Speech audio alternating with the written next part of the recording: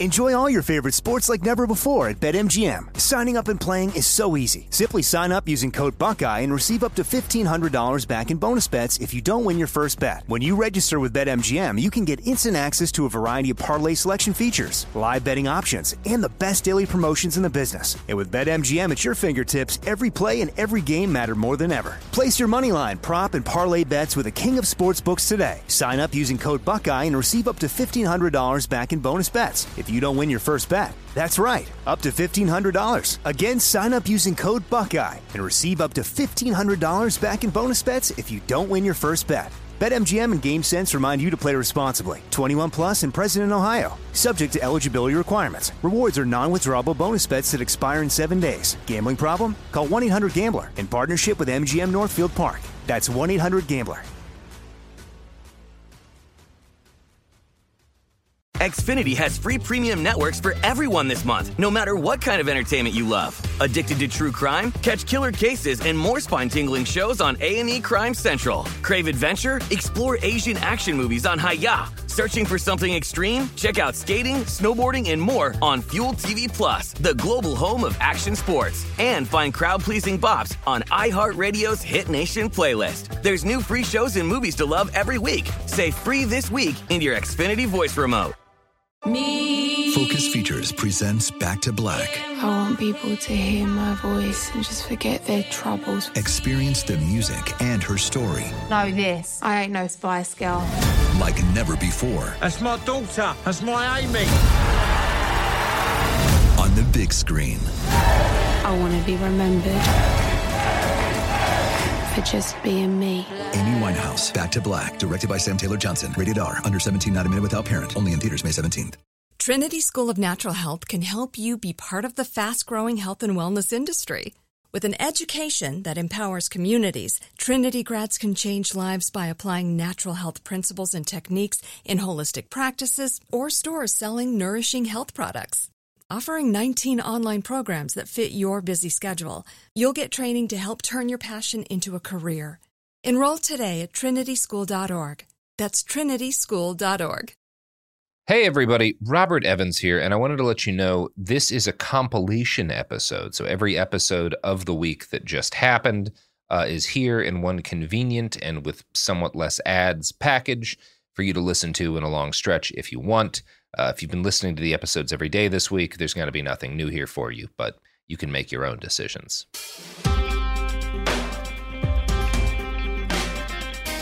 Welcome back to It Could Happen Here, a podcast about things falling apart. This week, we have an episode that is in the vein of what my co-host Garrison Davis and I like to call Here's a Problem, Goodbye episodes. And the problem is that there has been a massive, and as far as I can tell, unprecedented wave of swatting incidents against public schools in multiple states over the last couple of weeks. And here with me to talk about that is the person who noticed it first, anti-fascist researcher and community meeting note taker, Molly Conger. Molly, you are Socialist Dog Mom on Twitter, where you are a sensation with your delightful little pups, and also one of the best researchers that I know in the biz. Welcome to the show. Great to be here. So, yeah, you want to start? Yeah, so this has been going on, I guess, for 2 weeks. There's been this wave of swattings against schools across the country, and I didn't notice it until it happened here. We had to restart this so many times. I feel I know. This is like I'm going to the say the third joke time. again. It's great, though. You should. Because it happened here. I love it when they say the name of the show. And we finally get to do it. Yeah. But so, my attention is primarily local. So on Monday, when every cop in the region was dispatched to Charlottesville High School because there was a false report of an active shooter inside the school, it was quickly determined to be a swatting, right? So they dispatched everybody. They locked the school down. They cleared the classrooms with guns. Kids reported being terrified of, because nothing was happening to them. They were just enjoying, an afternoon at high school. And then all of a sudden there's a man with a rifle in their classroom. And it was quickly determined to have been a swatting. And I was listening over the scanner. And by the time they were clearing the scene, that's what they were calling it. So the police identified it as a swatting, And I think that they may have arrived at that conclusion more quickly because a dozen other districts had it at the same time. So across the state of Virginia, districts, from Hampton Roads to Arlington, Culpeper, Lynchburg, like tiny towns in Shenandoah County, like a town with 4,000 people down, in the southern part of the state, were hit at almost exactly the same time with these hoax calls about, got to get somebody down to the school because there's somebody with a gun. Good Lord. It's so, it happened all over the place. All of these schools were quickly cleared. No one was hurt. Thank God. But so I think, as the news was coming in, I was picking through, trying to find the districts where this was happening. And I was pulling up these news articles, and it wasn't just us, and it wasn't just that day. Yeah. So I think the earliest I can find in this rash was, 2 weeks ago in Texas. A bunch of districts in Texas were hit. And the one in Houston, I think, is particularly grim because the caller said, 10 students have already been shot. They're in the classroom. It's 2 guys with ARs. And they gave, this is one of the ones that's the best described in the media, is that the caller gave a description of the 2 shooters. And that's what scares me, right? Is that the cops show up with a description in mind. They're going to act with extreme prejudice if they see someone who fits that description. Yeah, and anyone dressed like there's a that. Hispanic guy in the parking lot that, could be at risk. Yeah. Well, and that's the first one. Like when I shared your early posts on this, people from Houston started showing up and saying like, hey, we had something like this hit a couple of weeks ago, and it sounds like it's the same thing. And these are, number one, the scale of this, it feels unlikely that at some level, I know there's certainly an extreme likelihood that some of these are copycats, some of these are people falling in, but the sheer number of them makes it seem, it's hard to believe that this would all be unrelated. All of these calls would be unrelated to each other. And I don't know what the background level of normal swattings is, right? Like I'm sure to a certain degree, this is happening somewhere all the time. People are saying, oh, it's just kids who don't want to take tests. Yeah. 15 schools in Minnesota were hit simultaneously yesterday. This isn't kids who don't want to take tests. Right. Simultaneously, so many schools. And there is a point there, which is, because people, when I started sharing this and stuff, people were like, well, what are we supposed to do? And the first thing that occurs to me is actually not a preventative measure, but is purely just like, well, we should probably have some sort of, at least at a state level, system in every state for letting people know how many fake swatting attempts against schools are happening, how many like false reports of mass shootings at schools occur. Like it would be because otherwise we can't tell if this is rising above the level of background. I think it's clear this is, because neither of us can think of a time when there were this many in such a short period of time, but dozens a day.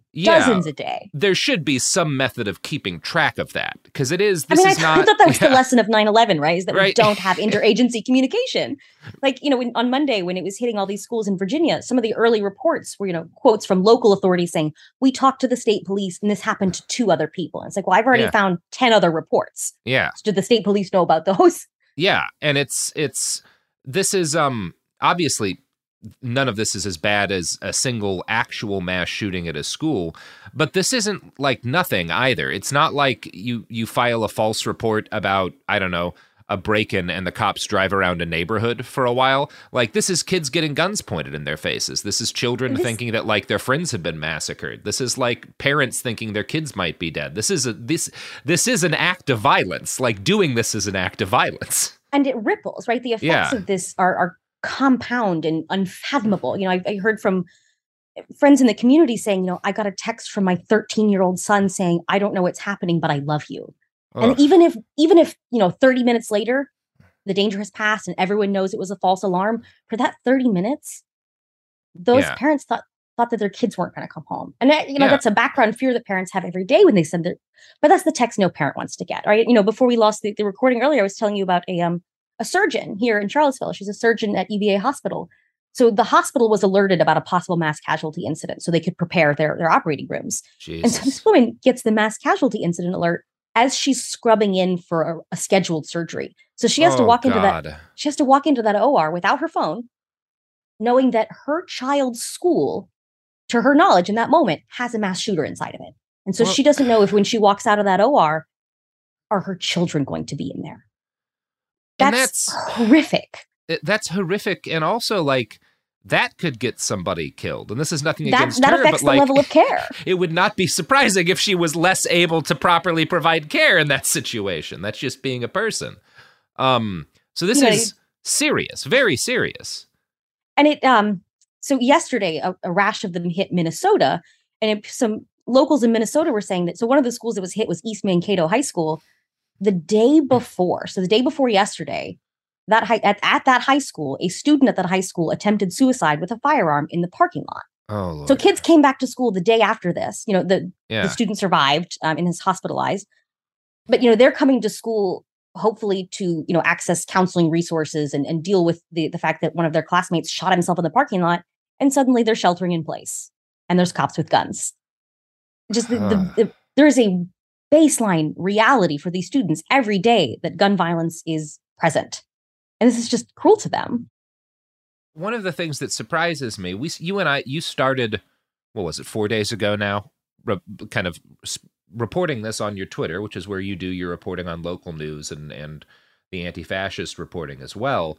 And so I started sharing your stuff, and we started chatting about doing an episode. And my suspicion, the thing I was expecting was that, like, well, we'll probably get scooped on this, right? Like, there's probably, like, Vice or somebody's going to put out something, because there's too damn many of these. It's Thursday now. This started Monday. I still haven't seen any coverage of this as a wave of swattings, and I'm kind of surprised by that. There's a few, like, regionally, people are putting together and doing these little quick hits about, like, oh, this happened in a dozen districts in our state. Yeah. But I'm not seeing anyone connect the dots nationally. And, in some of these local stories, they're saying, local authorities are talking to the FBI, but I don't know that there's a cohesive nationwide investigation into this as a phenomenon. Regionally, there is some indication that, like, these calls are connected. So I saw an article that just came out an hour ago in Minnesota that all of the Minnesota calls came from the same IP address. So that's the proof we're looking for, though. That's the evidence we're looking for, that, like, there's a significant degree to which this stuff is coordinated. And because this is something that, since you started talking about it, every researcher I know who covers extremism has been talking about, at least a little bit in, like, private conversations, signal loops. And the thing that keeps coming up is, like, is there some shit on Kiwi Farms? Is there some shit on 4chan? Is there some shit on, like, these little spaces? I haven't seen anything, nothing. So yeah. And, to some degree, there is the possibility of social contagion, right? Like, I found a few stories that don't fit the pattern. Specific cases, like yesterday in Roanoke, a 14-year-old girl was arrested for making one of these threats. She didn't make all of them. She made this one. Yeah. Did she do this? Was she inspired to do so because of this? Was it unrelated? It's hard to say. So there's, at some point, even if it did originate in one incubator, it breaks containment. And I am certain that's part of the intent, right? Like, when you do the benefit of, if you're thinking about, because again, we don't know who did this. We don't know what kind of ideology or whatever, or why was behind it. But we know that a significant number of them, like, occurred from a single source, which means, like, something coordinated was happening at some stage of this. That's a reasonable conclusion to draw from the extant information. And I think it's just pure psychic terrorism, right? Because my first thought on Monday was, is this someone testing the fences? Is this someone timing response times? Is this someone watching local news coverage to see what kind of equipment the police have? That doesn't make sense at this scale. This isn't how you would do that, because this is going to draw too much attention, right? And, like, why would you want to know the police capabilities in Emporia, Virginia, which is just like 3 truck stops and a high school? No offense to the beautiful town of Emporia, Virginia. It is Virginia's greatest speed trap. God bless them. Yeah. But, like, that theory immediately fell by the wayside for me because it doesn't make sense. But it is interesting. So I've been, trying to compile follow-ups on some of these reports, because the initial reporting is vague. And people use 911 as shorthand. So they'll say a 911 call. But was it actually a 911 call? Because that makes a huge difference here. Dialing 911 is, I'm not a genius about how technology works. But if I dial 911 here from my living room, it hits my closest emergency communication center, right? It hits my local 911. If these calls are being made from out of state, it takes a high degree of technical ability to hit a 911 dispatch center where you aren't. Yeah. Right. So we know we're not dealing with someone who is capable of that. Alternatively, we know perhaps that this person knows that making a false 911 call is a separately prosecutable crime. Right. So, like, a lot of the articles that are specific will say that the call came in directly to police dispatch, or the call came in to the front desk at the sheriff's office. So these people know well enough how to contact the front desk at the police department and the name of a school that's nearby, right? It's not so vague as to just be dialing random police stations and saying, go to the high school. Well, no, and that also, again, because we've just mentioned, I haven't seen any evidence of this in the places you would expect if this was the way a lot of these doxing campaigns have gone, the way a lot of Kiwi Farm stuff goes, the way a lot of swatting happens, where like you have a shitload of people openly talking about bad things happening to a targeted person, and then some of those people do swattings, right? There's no evidence of that, and the way in which it seems like the bulk of these have gone doesn't seem like the way it would happen if you were just kind of targeting someone in a public area and hoping that enough people made the decision independently to make these calls. There's, and, my other thought too is that, it's sort of a libs of TikTok phenomenon. Like they're targeting schools with, woke policies, CRT, gender inclusion. They're not. I mean, they hit Lynchburg, Virginia, which is Jerry Falwell country. Yeah. There's no demographic or political consistency to the districts being targeted. Well, and the right hasn't picked this up at all. I haven't seen any kind of very few people seem to have at this point. So this is just such a. If I were to guess where this is going down, it's some sort of communications platform where people have a degree of privacy, and I don't know if it's not testing the fences, which at this point it seems too widespread to be. Then it may just be kind of pure. I mean, one thing that occurs to me is just like there's the pure accelerationist value of setting up this wave and hoping that the copycat effect will just keep it going for a significant period of time, of shutting down dozens of schools around the country, of traumatizing kids, of continually making those schools roll the dice. Because anytime you have a cop with an AR bust into a fucking school, hyped up thinking there's a shooting, there's a chance someone's going to get shot, right? So there's right, and that's. I mean, there have been deaths from swattings, and that was my so it happened here 2 days in a row. On Tuesday, it happened at our middle school, and so like the second time they responded, they didn't respond as hot and heavy. But yeah, anytime you get cops charging into a scenario where they think they might get to or have to, depending on how you feel about it, use their guns, the risk of someone being shot by accident is astronomical. Yeah, and honestly, I'm kind of shocked that hasn't happened, especially in the cases where. The caller gives a specific suspect description that, puts anybody who vaguely meets that description at great risk. But yeah, I think this is just, Joker mode nihilism. Yeah, that is, if I were to like make a raw, irresponsible, like public guess, not that I don't think this is actually that irresponsible, but like, we just don't know. But that's what that's the MO this fits best so far is kind of raw. I want to disrupt the system. I want to scare people, and I want to do so in a way that's the problem with a mass shooting from the perspective of someone like this is that you're gonna die or get arrested doing it, right? That's the way all of them end. And so that limits the number of people who are going to be inspired to carry out a mass shooting. If you can show that, people can call in dozens of these fake reports, and some of them, are going to end violently, then maybe a bunch more people are willing to do that, and the overall level of disruption and chaos that you cause is substantially higher. Right. It's a relatively low threshold for involvement, right? You don't have to be ready to die. And maybe you won't get caught. Although I think especially in the Minnesota case, they're going to catch somebody. Governor Tim Walz's son goes to Mankato High School. No, I mean, you upset the governor's son, you're going to get caught. Yeah, and you did it all from a single, like... And I have to suspect the FBI is looking at this. They never, I mean, it's policy. They're never going to confirm that until the point at which, like, it becomes, it's a big enough story that they kind of have to for PR reasons. But I would be surprised if there was not an investigation at the moment. Every couple of days when one of these regional stories comes out, they'll quote the local FBI field office saying, we're working with local authorities to help them investigate. But the FBI is absolutely investigating this nationwide. There's no chance that they're not. Yeah, it's too clear of a pattern.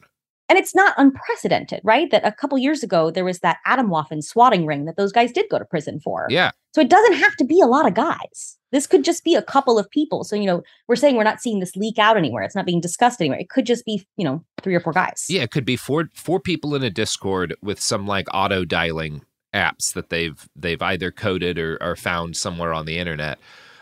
Which if they are using some sort of like program to do this that's meant for, I don't know, sketchy salesmen or whatever, there's a decent chance that's what brings them down.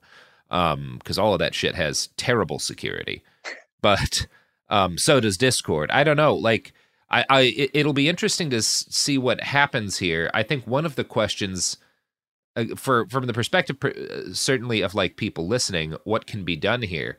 Well, on a local level, one thing people can fight for and advocate for, especially if you're involved in local government, is like, I would like to know every year how many times the police go to a school over a false report of a shooting, right? How many times are classrooms being cleared? How many times are the cops showing up for this? Because that's important information. And that also should tailor the way the police are being trained for this, and the ways like that there's a number of things that you should be doing if you know, hey, we had no mass shootings this year, but the cops showed up with guns drawn 45 times, right? That should inform the way you do things in the future in order to minimize the trauma these kids go through. That's one thing that is an immediate thing people can take and that people can advocate for locally. It's a tough line here, right? Because, I think every district is really eager not to be the next Uvalde Police Department, of course, right? Yes, so they're showing up hot and heavy. They're going right in. They're, knocking down doors and, pointing guns at kids. The video that came out from that classroom in Houston, they frisked several children at gunpoint. I'm not sure why if they were sitting at their desks, they were obviously not committing a mass shooting. Or in Denver on Monday, they evacuated the whole school onto the football field with their hands in the air. Like, was that necessary? Which is horrifying, right? I'm not, even as a police abolitionist, I recognize that in the system in which we currently live, there is no response to a school shooting that does not involve the police. That's right. Where we are. But are they doing this smart? Yeah, as a rule, I think everyone can agree that given the current realities of the world we live in, if a guy is shooting up a school or a lady, it's good for people with guns to come and stop them, and that's realistically going to be the police in our current system. But that doesn't mean we can't be like, well, okay, they came up 50 times falsely and traumatized all these kids by pointing guns at them on the fucking football field. We should change the way in which they're responding to these. Like, that shouldn't be the default. These are things people can lobby for at a local level that will have an impact on at least the quality of life for kids in the schools. And for parents, in Uvalde, there was the parent who, slipped around the police line and got into the school and got her kid yesterday. 2 days ago in San Antonio. They had a hoax call. Somebody called in, SWAT showed up, and parents showed up because they got the emergency alert text. So the parking lot fills with parents. A father punched through a window, cut his arm up, and was tackled and handcuffed by the police because he just wanted his fucking kid. Of course. Right? Like, this is going to keep playing out. Or here on Tuesday at the middle school, I was listening to my scanner after they cleared the buildings, the police left, and then a call came over the scanner and it said the school is requesting that the police come back to handle the parents. Oh, because parents are angry. Of course they are. And so how do we navigate this tension of, yes, we need police to respond if there is a school shooting, but how do we as communities navigate this space where we also don't want them to point guns at our kids? We don't have a lot of trust and communication with our police department. So I don't know if that's a space we can navigate. This is a problem that has to be adapted to, right? There is the potential, you have this problem, right? Which is that it is apparently easy to weaponize the reporting system for mass shootings. The problem is compounded by the fact that you can't ignore the risk of a mass shooting because kids can die. People will get killed if you are wrong about that. At the same time, it is unreasonable to say that every single time one of these reports happens, if the ratio is hundreds of false reports to one actual shooting, every time it happens, you go and you stick guns in the face of a bunch of kids and you traumatize all these parents who wind up going crazy for understandable reasons. There are structures that can be built into the system to mitigate those harms, at least. And I think that is, from the perspective of who is doing this and how can they be stopped, that is a question that will be answered either by law enforcement or by independent researchers. But that's a research problem, right? That's a cracking a case problem. My fear is that the response to this will be putting more cops in schools, right? It's, The cop in the Yep. school doesn't stop the school shooting. We know that from, empirical evidence. Yeah, from But 20 maybe years of data. in several of these cases, the news story says, dispatch contacted the school resource officer who said, no, I don't see anything. So is the solution going to be put a guy in there who can look? Yeah, And and he's I'm not sure going to do anything, but he's going to, and he in will some districts, say- like Charlottesville, the city of Charlottesville took school resource officers out of schools last year, 2 years ago. Time skip now. So my fear is that even people who applauded that decision will at this point say, maybe we should put him back. Maybe we need a guy in there with a direct line to dispatch. Yeah, and maybe we do. I just don't think they need to have. It needs to be a man with a gun who has the ability to arrest children, right? Having a first responder on scene at every school who can be the yes, there actually is a shooting, or no, there's not. Maybe some medical training is perhaps a different thing that could happen rather than let's put more armed men in schools, right? Like that. Right. That's not an inherently unreasonable proposition. But I you need don't know better that I don't know that communication. police are going to be receptive to the idea No, of course not. Let's ask some questions first, right? Because as I was listening to the scanner, again, I have the most information about the two incidences that were in my neighborhood. I was listening to the scanner on Tuesday, and it takes time for cops to arrive at a scene, even in a relatively small town. By the time they had dispatched this response to the scene, they had already spoken to the principal over the phone. They already knew this was not true.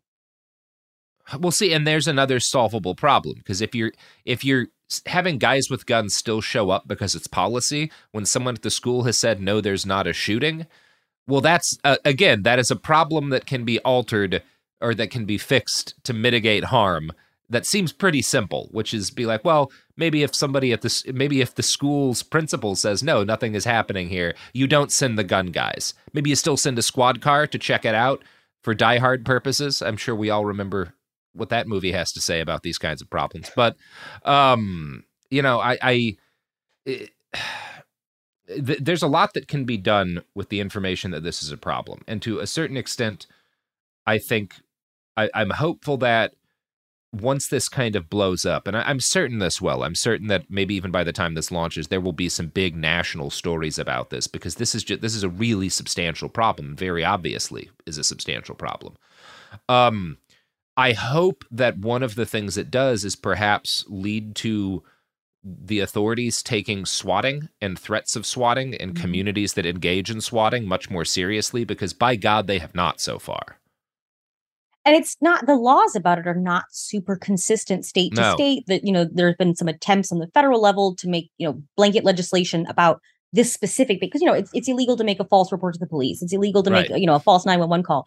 But to specifically and intentionally weaponize an armed police response because you hope it will hurt someone, in most states isn't its own crime. Right.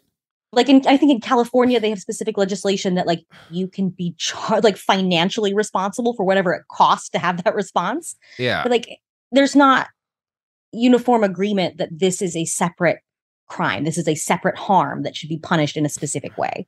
And maybe we'll get that out of this. I don't know that solves it. Yeah. But again, it will, like you were saying, that this is a lower barrier to entry crime. But if you up the punishment, maybe that threshold to decide to do it goes up. Yeah. Yeah. Again, I think there's a variety of things that can be done now that we know this is a problem. And one of the reasons why I think this is important for us to cover on a show like this is a lot of these are problems that can at least be mitigated at the local level, right? You do have power, if you're involving yourself in local politics, to do things like advocate for a system in which you track how often this is happening, to do things like advocate for changes in how the school handles this sort of thing. Like that is a thing that people can handle locally, and that is, you'll get a faster response handling it locally as well than you will trying to advocate for some sort of big national swatting law. And you're gonna get faster and better results changing local departmental policy than you will getting any law that changes how the police behave. That's highly unlikely. Yeah, and so I think this is important. I think it's important for people to engage with this from the perspective of we don't know why this is happening or who is doing it yet, and it may be a while before. I'm certain we will find out at some point. These people will get caught, but it almost doesn't matter because the system is so easy to weaponize. The solution is to try to find ways to make it less harmful without reducing the ability of people with guns to show up if they need to stop someone who's murdering kids, right? Those are the two things that need to be done. Not reduce the efficacy of the system, which is not very good, to be honest, at stopping mass shootings. And it's piss poor at that. So it would be hard to make it worse. I will say, when people talk about, well, what happens if they're bad at it now. They're terrible at it now. So it's not like, I'm not worried about making a change to like mitigate the response of swattings in this instance, harming kids, because as it is, the system almost never saves them when there is an actual mass shooting. So simply reducing the amount of time that kids have cops pull guns on them in these false reports, that's more of a priority to me than anything else. When we're talking about the issue of swatting, and I think there's things that can be done there. Molly, is there anything else you wanted to get to on this subject? No, I think that covers it. I just All right. This is still happening. It's happening today. Like Cool. it is still ongoing. This phenomenon is ongoing, and I think it will continue to build until it hits a breaking point. Like you said, I definitely think some of these people will be caught. Yes. But I don't know what that changes, right? Like once this breaks containment, once people see that this is a thing that they could do. Yeah. Do we deal with a wave of this before it gets under control that gets even bigger? Or is that what's actually happening right now? I don't know. And does this I don't know, desensitize people to the idea of these threats? Yeah. I don't know. But I hope no kids get shot. I hope no kids get shot. If you're a journalist and you're trying to you are trying to report on this in some sort of concerted way, you can find Molly on Twitter at Socialist Dog Mom. She's she's written most of your article for you. You can steal like. But I think if there are journalists listening to this, I think it's important to tell them, ask the right questions, right? Like when you're getting your 3 questions in at the press conference with your local sheriff's office, ask specifically, where did the call come in? What number was dialed by the caller? Yeah. Right? Because I don't think these are 911 calls. I think people are using 911 as shorthand. So ask where the call came from, what the substance of the call, because I imagine that some of these calls are verbatim and we just don't know that. I think some of them are probably identical and we just don't have any way of, it's hard to connect the dots when the police won't tell us. So I think if journalists are listening, ask more questions than you got in the press release. That's critical, because if there was a Virginia state like repository where every time we get a false swatting attempt against a school, we report when it came in, who was called, and what was said over the call, right? All of which are things that they could pretty easily get because this shit is always recorded. I don't know that that's true, though. And that's another sort of tactical thing, right? You're right. 911 calls are recorded. But if you call the front desk at the police station, it probably isn't. That is a fucking good point. In any case, that is another thing that could be dealt with, because then you would at least be able to see, there's 40 swatting attempts in the state in the last 5 days, and 38 of them, it was the exact same script. There's probably a single source of this that we should be like looking at. And that can help not just law enforcement, who's generally bad at these sort of investigations, but people like you who are good at these sort of investigations and can maybe then start doing keyword searches and figure out where the fuck this stuff is originating from, if it's anywhere on the semi-open internet. Again, there's a lot to be done to respond to this problem that doesn't start with like throwing more cops at it or whatever. Like there's a number of different problems that this has revealed. So hopefully those get solved. Anyway, Molly, you got anything else to plug before we go? Defund your local police department. Yeah. Subscribe to your local newspaper. Sure. If you're at a school right now, good luck. God bless those poor fucking kids. Yeah, they are really, the kids these days are dealing with a lot. I'm more grateful every year that my childhood was as uneventful as it was, because boy howdy, is it rough to be a student today. And they still have to take their tests. People are like, they're trying not to take their They still have to take their fucking tests. Yeah, they have to go to school. They got to read The Great Gatsby while this is going on. Unbelievable. Sorry, kids.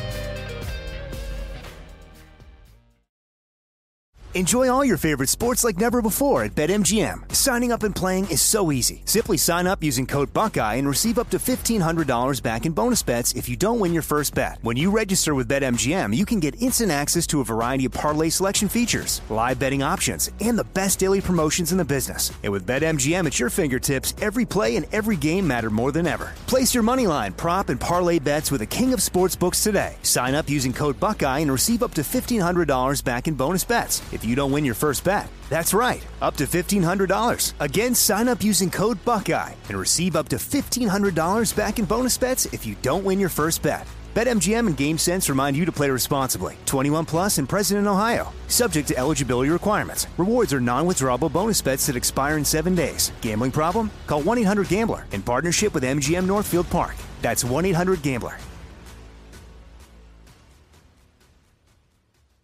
Xfinity has free premium networks for everyone this month, no matter what kind of entertainment you love. Addicted to true crime? Catch killer cases and more spine-tingling shows on A&E Crime Central. Crave adventure? Explore Asian action movies on Hi-YAH. Searching for something extreme? Check out skating, snowboarding, and more on Fuel TV Plus, the global home of action sports. And find crowd-pleasing bops on iHeartRadio's Hit Nation playlist. There's new free shows and movies to love every week. Say free this week in your Xfinity voice remote. Focus Features presents Back to Black. I want people to hear my voice and just forget their troubles. Experience the music and her story Know this, I ain't no Spice Girl. like never before. That's my daughter. That's my Amy. On the big screen. I want to be remembered for just being me. Amy Winehouse, Back to Black, directed by Sam Taylor Johnson. Rated R, under 17, not a minute without parent. Only in theaters May 17th. Trinity School of Natural Health can help you be part of the fast-growing health and wellness industry.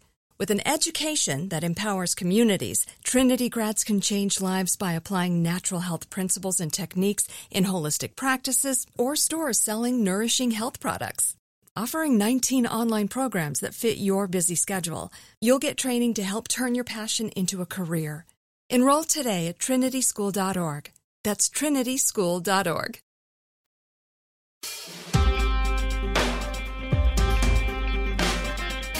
It could happen here. The podcast that we open sometimes. Yes, this is how we do this job. It is also a podcast that is very, very often about strikes, and somewhat surprisingly, this is an episode that is not about the giant rail strike that everyone was focused on that didn't happen. And the reason it's not about, obviously it's not about that because it didn't happen, but the other reason it's not about that is that there was another giant strike that was really, I think, ignored by both sort of the media and the people who normally would be following strikes that was happening at about the same time. And that is a massive 15,000 person nurses strike up in Wisconsin. And to talk with us about that, wait, did I say that right? Minnesota. Did I confuse Wisconsin and Minnesota? Oh my God. I always do this. They did threaten a strike. You are accurate, but for different reasons. There's some part of my brain that never quite figured out which one was Wisconsin and which one was Minnesota, and it just flips them in my mind. They're just the state that's sort of over there from Illinois. I know. It's the Midwest. I know. This is an accursed place. Which again, I don't really have an excuse because I'm from here. I've lived not in the Midwest for 6 months now. Wow. Okay, a year of my life when I was unbelievably small child. But yeah, it is. Yeah, there's been a bunch of strikes in Minnesota, and with me to talk about the strikes that are not happening in Wisconsin is Danielle, who is a nurse at Methodist Hospital and a steward for the Minnesota Nurses Association. Danielle, welcome to the show. Thank you. Thank you for having me. Yeah, thank you for coming on. Okay, so I guess the first thing that I want to talk about is the kind of strike that you all were doing, because this is something that I've seen a lot with nurses strikes, but I don't think people who aren't in nurses unions talk about very much, which is basically doing a 3-day strike or doing a strike that's for a set number of days but is not indefinite. And I wanted to ask about that specifically as a tactic a bit. Yeah, absolutely. It's not uncommon in the healthcare sector at all to do 1 day, 2 day, 3 day, 5 day, 7 day strikes. We usually leave like an open-ended strike for kind of a last-ditch effort to get the employer's attention. So there's a lot to coordinate to compensate for a 3-day strike. It affects everyone's job at the hospital. And then after 3 days, they have to flip everything back. That type of disruption in capital has been really effective across the nation. So we're hoping that they hear us loud and proud, but it's challenging. They have a lot of money. Yeah. And I think from when I've talked to other nurses about this strike, and also other people have done nurses strikes, is that like there's like a huge pool of scabs. Yeah. Which makes things really hard. And is it the case that part of the reason why you do one of these limited strikes is that it's a lot harder for them to coordinate, like bringing in scabs for a limited amount of time than it would be for like hiring them full time for a indefinite strike? Yeah, exactly. So travel nurses, I mean, those strike nurses come in strictly just for those 3 days. They are oriented for, a few hours prior to starting at 7 a.m. on Monday. So there's not a lot of time to learn the entire facility. And since we are gone, the only ones left to orientate are managers or any nurses that have to stay for whatever reason. We really didn't have many at all across the line. So it just compromises patient safety and care in general. Yeah. There's no way to create teamwork with just 3 days of brand new nurses. So just the hospital is just more accountable for system errors. They try to keep those issues as internal as possible and not disclose them to the public, but there's a lot that happened. It's funny, all the media reports were like, or we're just like straight up printing press releases being like, there have been no internal disruptions. I'm like, I don't believe that. Like, there's no way. There's like, it's just not true. Like, they are just lying. So lying. And to prepare for us to go on strike, I mean, they tried their hardest to discharge as many patients as possible Sunday prior to our strike, to empty out hospitals. The thing is, like, you're not a magician. You can't make sick people go away. Yeah. There was a lot of readmissions because of that. You're discharging people too quickly. I know at the children's hospitals, they actually shuttled 44 children out to other surrounding hospitals because they couldn't get enough travelers to work. You can't get 15,000 travelers. Yeah.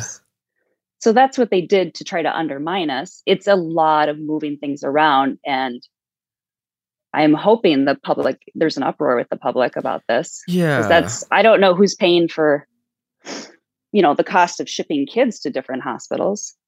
Yeah. I assume the hospital is not going to pay for it. Yeah. Oh, God. So, yeah, I guess we should move into, like, how we got to the point where 15,000 nurses went on strike, which it's certainly the largest nurses strike, like, in the private sector I can remember. Like, I think it's one of the largest the U.S. has ever had. Yeah. Yeah, so, it is. Yeah. Can we talk about, like, I don't know, there's also sort of a broader question here about, like, what the U.S. healthcare system looks like in year 2 of this plague in the sector that's already been sort of just decimated by, like, incredibly venal, profit-seeking, greedy corporations. But yeah. So what have been the conditions that have been leading up to this strike that got this many people off of the line? I mean, our healthcare system has been unstable for quite some time. Hospitals have been consolidating so much, like closing clinics and facilities just to maximize profit. It's like their whole goal is kind of like how airlines overbook for flights. they create like an artificial hospital beds shortage in order to maximize profit. So they've been doing that for years, and then also just buying up little hospitals to control the market more. They've also are starting their own insurance companies just to double dip into communities' wallets. So that's been going on prior to the pandemic. Pandemic hit, they were not ready. Yeah. They didn't have enough PPE at all because it's not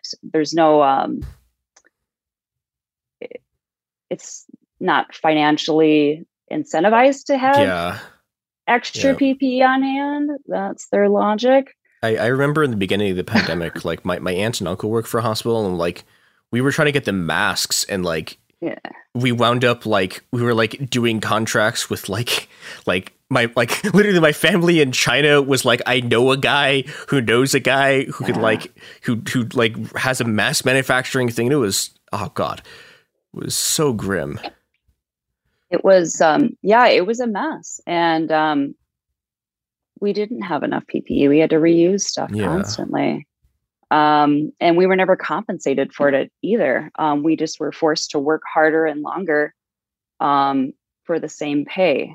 And now hospitals are trying to normalize that staffing shortage and say, well, that's it. That's, so you just have to work with what we're giving you. And this shortage is just, it's causing unnecessary medical errors and deaths, and it's just a disservice to our community. Yeah, it's going kind of down a dark path. So I think all of that during the pandemic, hospitals really showed their true colors. And I know the nurses really realized that the hospital is only there to just like fatten their wallets. They're not there for us. They're not. The goal is to make us all leave the bedside and just outsource all of their employees. You would escape all liabilities if you have all travelers in place. There's no real incentive to hold the hospital accountable for institutional failures. Can you explain what travelers are for the audience people who may not know? Oh, yeah, absolutely. So travel nurses come across are across the entire nation, and they are contracted through travel companies that work with hospitals. So if there's a nursing shortage, there will be open positions to apply for those contract positions that are like short term. So either like a 4-week, 6-week, or if it's like a strike contract, it'd be like 3 days, 7 days, whatever it might be. And they're paid handsomely. I know for our 3-day strike, those travel nurses, those strike nurses specifically for 3 days made $10K each. Jesus. For 3 days. And they didn't even know the facility. Some of them never even worked in a hospital. Jesus. So I don't understand the requirements. It's confusing how. Yeah. And I'm not trying to demonize travel nurses in any sort of way. There's amazing travel nurses. I've worked with some. They're great people, but it just undermines like our profession. Like it's hard to improve our profession when you have people that can replace you. There's no real change we can make. It's just we're fighting each other. And travel nurses are independent contractors? Yeah, exactly. So the hospital doesn't pay them benefits. They don't take vacation. They don't call in sick. They save the employer a lot of money because they don't have to like provide any hospital resources such as like employee health or workers' compensation or anything like that. Yeah. And they just have that 6-week contract that they focus on, and they're definitely paid their worth. There's less liability on the hospital too. If there's any medical errors, it's easier to like blame the travel nurse instead of blaming like institutional failures. Travel nurses, they can't unionize. There's just not a way. There's not like a common area for them to come together and create a union. So that's the hospital is like that. Yeah. Also, when you have more travel nurses at a hospital, that's less funding that can go to our union. So like we pay union dues every month. Yeah. And if hospitals are hiring more travel nurses, our union gets less funding, less power, sadly. Okay. Do you know who else wants everyone to work as contract workers so they can't unionize ever? It's the products and services that support the show. And we're back. So, all right, I guess moving on from that. Well, okay, I guess before we fully move on to talking about how the strike was sort of organized, can we talk a little bit more about what staffing shortages looks like and what the effect that has on patients is? Because I think people, like, I think people, this is something people like kind of conceptually understand, but don't like viscerally get what it means to have a staffing shortage in a hospital. Mm-hmm. So with inadequate nursing staffing levels by experienced nurses, there's an increased rate of patient falls, infections, medical errors, increase in deaths, increase in pressure ulcers, increase in readmission rates. So having to go back to the hospital because you weren't given like high quality care at the hospital. It was just kind of mediocre if nurses are kind of strapped with time and have to divide their attention between too many patients. So I don't know if you actually are legally allowed to say this, but like how many patients like per day roughly are you treating? Patients are we treating a day?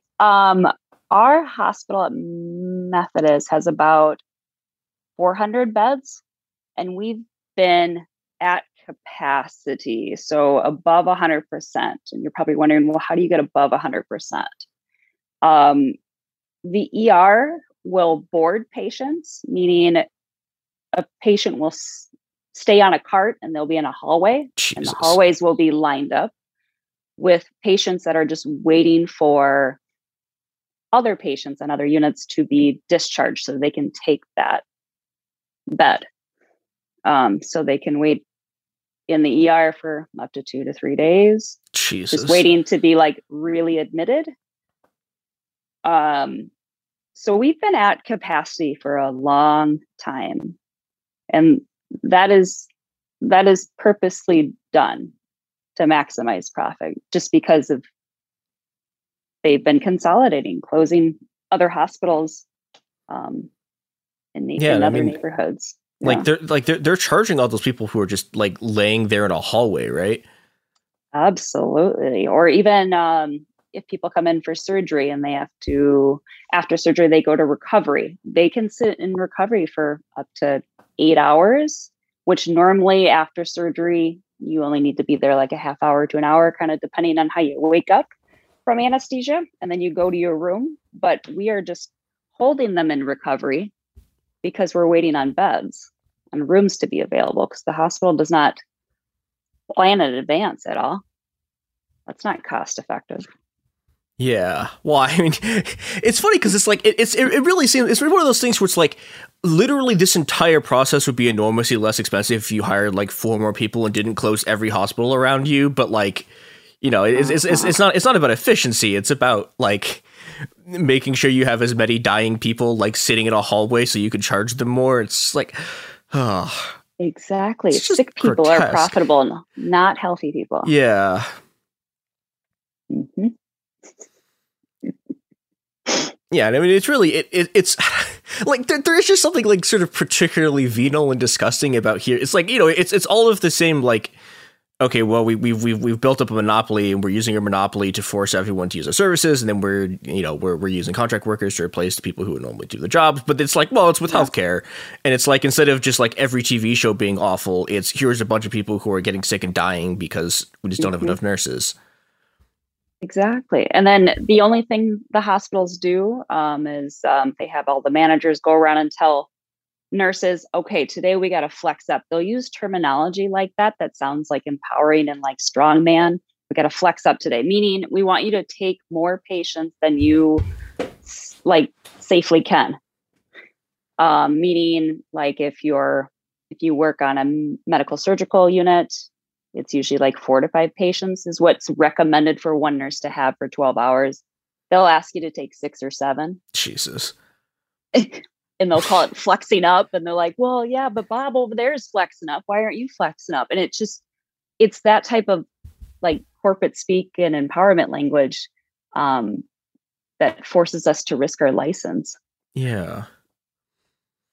And I think one of the consequences of this that, I mean, is really obvious if you've been following the sector at all is that, okay, well, it turns out if you work a bunch of people like basically to death and you don't give them enough resources and you're making them take too many patients, it's that people just start quitting. Exactly. And yeah, can you talk a bit about sort of the shortage that's been happening because of that too? Because that's, I think, a really bleak, like just in the long term too. It's just looks, I don't know, like if you want to have an even vaguely functioning society, the fact that you can't keep people as nurses is really bad. Absolutely. Yeah. Pandemic hit and nurses realize that they're not being paid their worth. There's travel jobs that you can make $200,000 a year, $300,000 a year, just doing travel nursing. And then they're kind of sold on the idea that you own your schedule and you can just kind of plan around vacations and other times off you need. And you just kind of book like a 4-week stint at a hospital. If you don't like it, you can leave. So they kind of just sell our jobs back to us, but it's not good healthcare. Yeah. It's like, I've talked about this with like people who work at Starbucks, for example, where it's like, well, okay, like if you're just constantly moving people around and nobody's like actually stays at a place and you never build up a community of people who you're working with, like your care's, it's like, okay, well, you're not going to get good stuff, but it's like, yeah, but this is people's lives. Yeah, exactly. And those travel nurses, I mean, their goals are usually like financial freedom. Yeah. Like all of our goals. And their goals are always short term. All I have to do is just deal with this hospital for 4 weeks and then I'm gone. Well, how is that going to fix any institutional errors? I mean, or issues. They never will hold the employer accountable.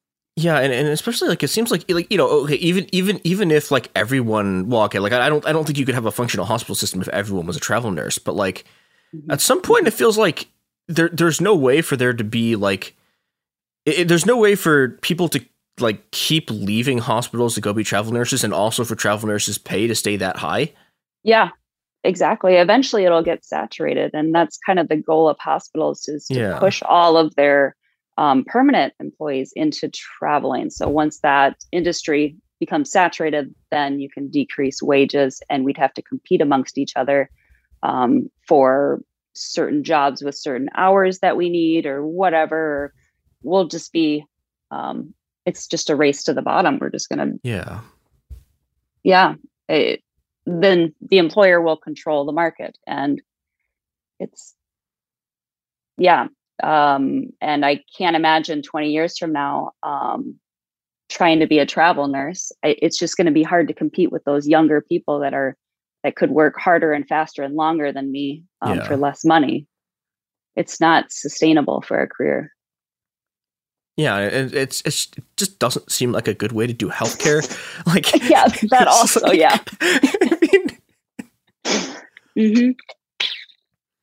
Exactly. Yeah, so I guess the next thing I want to talk about in terms of, okay, so how do we make this better is about, this is a very large multi-hospital strike across multiple cities, which is really impressive thing to pull off. And I was wondering if you talk about how that happened. Yeah. The pandemic really pushed a lot of nurses to want to fight for change. Mm-hmm. And I think that it all started there. We all started coming together with the same issues and problems, and finally just started organizing more. All these hospitals were currently unionized, but some were like involved in their union than others. Yeah.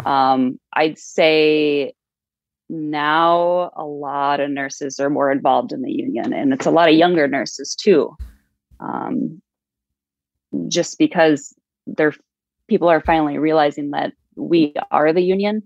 It's not a separate entity from us. It's something that we can control and be a part of and be able to use it to balance power. So it just, it's our only way to fight this healthcare sector. I also want to ask about what the negotiation process has been like, because, I mean, 5 months is, I mean, you know, okay, like you very rarely get fast contracts when you're dealing with bosses, but yeah, like the contract negotiation process seems to have been really bad, even by sort of like regular contract negotiation standards. Yeah, for sure. I mean, our negotiations, we probably have negotiations like once a week, once every other week. And the hospital shows up with 5 of their like elites that just hide behind a corporate lawyer who's just a union busting lawyer. And all they do is just gaslight and demonize us and say, well, the hospital staffing shortage is your fault because you guys are calling in sick too much. Or, I mean, they just turn everything around to blame the nurses. It's very demoralizing. It's, we feel very just underappreciated, especially with everything we've gone through with the pandemic, and they've just been dismissive of what our needs are. And and especially like the calling in sick too much. It's like, well, yeah, okay, maybe your nurses wouldn't be getting sick if you weren't making them work with no people, like without adequate PPE in a pandemic. Like, Jesus Christ. It's just comical, the arguments that they have. I know. And like, we can't ever get vacation that we're asking for. I mean, one of our proposals is just to get a 2-week block vacation for every nurse in the hospital, guaranteed every year. Because we don't even get that. We have a cap on our vacation hours, and then we get denied our vacation constantly. People call in sick because we need a day off. We need a break. We're burnt out. So, like, like, okay, like if you have vacation hours but you can't use them, you don't actually have them. Like, that's not how this works. Exactly. Yeah, it's a benefit they control. Yeah. One of the things that I've been reading about that y'all been fighting for, that it's really interesting to me, because it's something I've seen in a few other struggles kind of proposed, but never like really like put in the center of the thing, is talking about like giving workers a role in staffing decisions. Yeah. Yes. Yeah. Can you talk about that? Because that's really interesting to me. Yeah, absolutely. So, I mean, currently we don't own our profession. We have no say in staffing ratios. The hospitals decide what is safe care, and they're doing it absolutely wrong. Yeah. So we want to be able to take that back and control that, and to say, this is what we need because our patients are sicker. They're staying longer in the hospital, and in order to provide safer care, we, these need this many nurses for this many patients. So would that be on like a sort of like, okay, you have a negotiation, you said this is like this is just the ratio, or is this like is this an individual day-to-day thing? I'm wondering how this would work. Yeah. Right now, let's see, I know we are asking for like a committee that's made up of, administrative staff, but also nurses. But we want the nurses to be able to have the power to implement policies and change if they think it needs to be done. Yeah. So it would be like a grid review. I think it's yearly is what we're asking for, but can be up to quarterly if need be, kind of just depending on what we're hearing from other employees on other units. So I think it's kind of like on a week to week evaluation to see what's working and what's not. I know the hospital's argument for that is it would take nurses away from the bedside. But in reality, that doesn't make any sense. In reality, it would retain staff. Yeah, well, and also, okay, it's like, oh no, we've taken a nurse away from the bedside for 1 hour to go to a committee meeting where they say we could put more nurses in. Like, what? Exactly. And like, we want this committee like made outside of like that, like those nurses' schedules. And then we also want them to be paid for their time. Yeah. The hospital disagrees with all of that. They don't even want to pay nurses for their time to create safe staffing ratios. Yeah.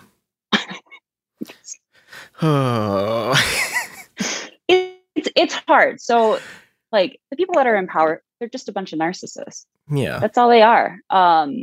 And that's the only way to remain in power is to have no empathy for your employees.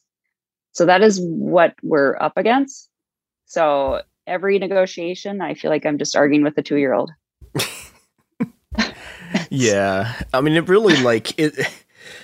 They really seem like a kind of people who you can only actually like the only language they understand is power, and like the only way you can convince them of anything is just like whacking them over the head with it. Which I was like, David Graeber had this thing about was it him? I think he had this thing about how like I'm trying to think of how he actually phrased it. It was basically like, okay, if you have a lot of like, if you have like a large amount of actual physical power over someone, you don't need to like use eloquent arguments at all. You can just sort of like tell them what to do and they have to do it. And like the less actual physical power you have, the more you have to sort of like use argumentation to like convince people to do things. And this really seems like the peak of here are a bunch of people who have been so powerful for so long they don't even like they don't even know how to like make a compelling argument because they've never had to. All they've ever had to do is use brute force, and it like sucks trying to use like logic and reason against people who like by design don't know and don't want to know how to do this, because if they're ever in a position where they have to, it means that their power has been diminished. Exactly. Well, and also nurses, like we're natural people pleasers. We're like kind of we can be a little more submissive, and we've been like that for years, and we're finally standing up for ourselves, and they really don't have arguments. Yeah. I mean, it's like they're killing people. Like it's like they are killing people for money. There's not like there's not actual moral justifications here. Exactly. I know. Yeah. It's just God, what a terrible way to run a healthcare system. Like just I know. And I know a lot of hospitals are getting more into like creating executive care and executive hospitals, executive clinics, and which all that is just a hospital that is just dedicated to like the elites. And you would pay that hospital like a country club membership, so like $200,000 a year or whatever. They're not going to take Medicare, they're not going to take Medicaid. It'll be strictly out of pocket, not insurance, out of pocket money, and you can just get all of the care you need at that one facility. It'll have all specialties. You can see them same day. You can text your doctor. It's just healthcare that's just on demand and readily available for those people that can pay it. I know. Meanwhile, everyone else is like waiting 17 hours with like a hole in them in a hallway. Exactly. Like Fairview is one of the hospital chains in our in Minnesota, and they're creating a 1,000-bed hospital for the ultra elite. Jesus. They're going to be doing that soon, and then they're also bargaining with the nurses and saying that they don't have money to pay them raises. They don't have money to give them family leave. They don't have money to create better staffing models. Yeah, and one of the things I keep hearing about this is they're like, oh, like the rich hospitals will subsidize the ones that don't make money. It's like, no, they won't. Like you're just going to keep all of that money and continue not funding the poorer hospitals. Like you already do this. You can't actually fool anyone who has spent more than 2 seconds like looking at how any of this works. Exactly. I know. They're going to prioritize those executive hospitals and just funnel all their money and resources that direction. It'll for sure be non-union. And they will push so much non-union propaganda at those facilities too. Mm-hmm. Yeah, sucks. It does suck. It does suck. I know, and just a lot of people don't know about it. It's kind of scary what we're heading towards, and that's what we're fighting for or fighting against. And I mean, I will say, like, I do feel like a lot of the, I don't know. I've been thinking about this a lot with like what happened in 2020 and like why that kind of thing happens. And I think a lot of like, okay, there is an extent to which people sort of don't care about violence. There's an extent to which people like are able to sort of like rationalize it. But I think there is an extent to which like the average person on the street has no idea this is happening until they're like sitting in a hospital room and then they don't understand why it's happening.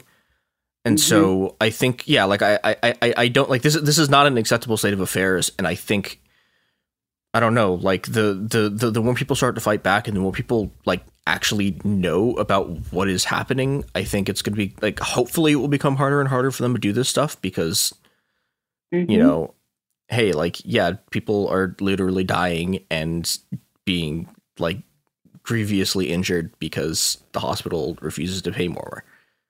Exactly. No, they just, the hospitals just push that propaganda that they're underfunded. They can't afford staff. They can't afford this.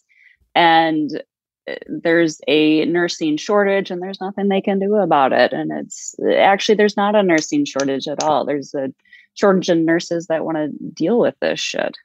Yeah. They're just leaving the bedside for better jobs. I think the thing I wanted to sort of start closing on is about like, okay, like there is some negotiation going on about pay raises because, hey, guess what? Inflation is happening, et cetera, et cetera. But like the extent to which the negotiations aren't about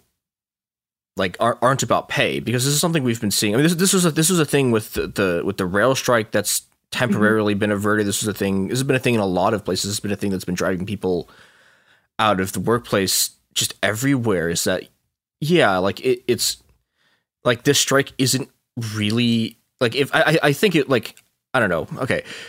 Tell me if this is wrong. I don't think the strike would have happened if it had just been people not getting paid enough. Like I think if there was adequate staffing and I think if there was like, if people weren't being forced to take more patients, like there wouldn't be a strike right now, or there wouldn't have been a strike. Yeah, possibly. Yeah, for sure. I think, we're definitely not paid our worth, but also that's not all we want. There's definitely way more to it.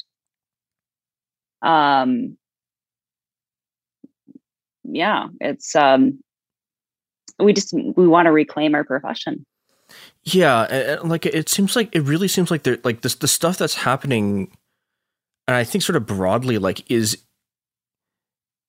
like it's not just sort of about compensation. It's about the fact that my entire lifetime, for like 25 years, like before that, like employers have had almost unlimited power, and they've used their almost unlimited power to just make everyone's lives an absolute like living hell.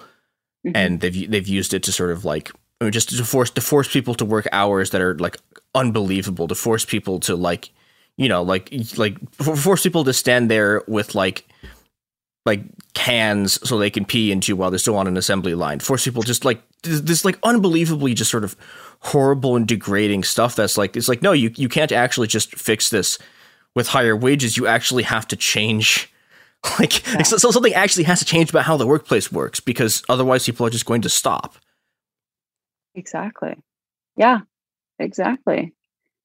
I know one of our proposals, we want to work a max of 3 12-hour shifts in a row, because right now our contract says we can't work more than 7 12-hour shifts in a row. And we obviously, that is way too much, and that's something that we even 3 is like this is the everything. Like every single time I read one of these things, it's like, okay, like, hey, okay, we want for only one of our fingers to be cut off per shift instead of 4, and it's like this is like, oh God. Mm-hmm. It's like the demands are incredibly reasonable considering what you're being asked to do. Like, Jesus, I don't know. Oh, yeah. We want the hospitals to have 6 months of PPE on hand at all times. They've already declined that. Yeah. I was like, oh, who needs PPE? Like, really, everyone in the supply chain is like, oh, who needs to have stores of critical spare parts? No one. This will never come back to haunt us. We will never be in a position where we suddenly don't have the spare parts we need. It's just, oh my God. Yeah, I know. We have a pandemic proposal we want to pass, and that's just to give the nurses the power to decide what we need when another pandemic hits, to provide safe care and like safety for ourselves. The hospital didn't include us on any decisions during the pandemic. It was, we were just used and abused. Yeah. And we had to use our own sick time and vacation if we were exposed, or if we had quarantines, or if we were diagnosed with COVID. Yeah, which also, did you get COVID while this was happening? I've only had it once that I know of. Yeah. Only had it once is like I don't know anyone who worked as a nurse who didn't get COVID at least once, and most of them got it at least twice. Oh yeah. I don't know. Yeah. It's just so bleak. Like, it's just. I know, and it just depended on like your patient population. I'm in surgery, so I'm a little more guarded from that COVID population. You know, we only did surgery if they really needed it done, and if they were positive for COVID. So we kind of got to pick and choose a little bit. But other nurses, obviously, they could not avoid COVID. Yeah. Yeah. Yeah, I don't. It's just, God. I can't just this is just the worst possible way you can run a medical system, and it's just. I know. Yeah. I know, and I know. In let's see, Sanford is another big hospital giant that's like in South Dakota, North Dakota, and I'm from South Dakota, so this kind of all like really hits home for me. Is they're hiring 700 foreign nurses, like from Venezuela, Mexico, wherever, as like they're pretty much using them as travel nurses, just to avoid actual travel nurses here. Mm-hmm. They will bring them here by 2025, and they'll sign like a 3-year contract. The hospital will provide housing for them, and they will drop wages significantly in the nursing world, especially in South Dakota and North Dakota. They're definitely not going to be paid their worth. I know they're going to be exploited more than we are. Like I had family, like the aunt and uncle I was talking about who were doctors, like were in North Dakota for a bit, and they were just like, this is the worst. And they left for a vast improvement in being in a hospital in Nebraska, which is like, you know. Yeah, and I also I want to talk about this a little bit, because this is a huge thing with the Philippines too, where like there are whole industries of like basically training people and then shipping them to the US so they can be like just horribly exploited. That's been like one of the things that's been like, I don't know, like bolstering the profits of the medical sector for a long time, is the ability to just like import people and exploit them. And like the fact that they're like, oh God, this is some like the fact that these people are going to be like living in like houses that are owned by their bosses is some real like, Gilded Age shit. Yeah, the thing is, most like this is like standard practice in China, for example, and it's a disaster. I don't know if people have ever like actually seen pictures of what the inside of these dormitories look like. but like it is like these are you get a room that is like smaller than a college dorm room that doesn't have air conditioning, that like I don't know, like we talked about on this show, like we talked about a worker like a couple of weeks ago who like died during the heat wave because when he came home, I mean, he'd been working a bunch of shifts and he had to work a shift in like 104 degrees, like loading stuff onto a train. And he came back home and there was no air conditioning and he's in this tiny apartment and he died in his bed because, you know, it was too hot. And like this is the kind of stuff that happens, especially when you have like when you're sleeping in corporate dormitories and when you're sleeping in a place that like your boss owns, like this is the shit that happens. And it's really, really bleak. And I hope these people are able to unionize and like fight their bosses, but like, yeah, I don't know. It sucks. Yeah. Well, I mean, fear of being exiled. I highly doubt they're going to be able to unionize. Yeah. Because I mean, that's everything. Like the way the visa process works, right? Like it's really easy to like if someone's here on a work visa and then suddenly you're like, oh, hey, I want to unionize. It's like, well, nope, screw you. You don't have a job anymore. We're gonna get you deported. And that's exactly. Yeah, exactly. Which I mean, I guess it's you know it's another one of those things where like we all of the different sort of disparate like fights people are having are connected. Like this wouldn't be happening like if we didn't have the sort of border regime that we have right now. Like if our immigration system wasn't just like, you know, and like and it just like if it wasn't just like a giant like torture machine for millions of people, the stuff wouldn't be happening if we weren't in this sort of moments of like, you know, if we weren't in a moment where the power of unions has been collapsing for decades, like if we weren't in a place where like, I mean, even sort of like on the level of Obama going like, we're not going to like we're going to make our healthcare system worse because it will cost insurance jobs if we make it any better. Like, it's just like, yeah, I feel like you get like, and like I feel like the medical sector is like people working in healthcare is like it's one of these places where just like every possible it's kind of like prisons where it's like everything that's gone wrong in our society just like gets focused into like one nexus point, and it's the point where people have to go where they die. I know, and the only thing that's holding hospitals accountable are unions in this country. Yeah. If there was no unions, the wages would be much lower, and I don't even know where healthcare would be right now. Yeah, I don't know, like not good. I mean, like I keep going back to China because it's like that's like the other healthcare system as a disaster that like I have family in, and it's like, well, I mean, I guess this is the thing that's been happening in the U.S. too, of like the increasing violence against staff, but like China has a huge problem with basically riots breaking out because people like someone's family member dies because their care was really bad, and so there'll just be like a riot and people will go attack the doctors, and it's like. Yeah, and it's like, okay, like I get why they're doing this, but it's like it sucks, and this is a huge problem they've had with retention because their numbers are like their staff to patient ratios are unreal, awful, and like, you know, like that kind of stuff makes healthcare systems fall apart. Absolutely. And, like and that's kind of like they've been doing that here. I mean, just hospitals have been demonizing nurses instead of like actually saying that they do have institutional failures and it's their fault. And we're only as strong as like the safety protocols and policies that are in place.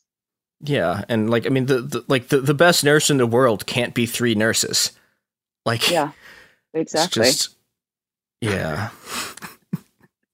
Yeah. And, so if they kind of do this foreign nursing deal, I mean, South Dakota, North Dakota, they're right to work states. So it's almost impossible to unionize. You can, but it takes a lot of work. But when most of your staff is already travelers, like I was told by another nurse, like in North Dakota, Sanford, their staff is 80% travelers. Well, how the hell can you even attempt to unionize? And that's the goal of hospitals, is just to create so much turnover where. Yeah. Well, I mean, it's just turning hospitals into Amazon, which is a system that notoriously works great. Like, it's. Oh.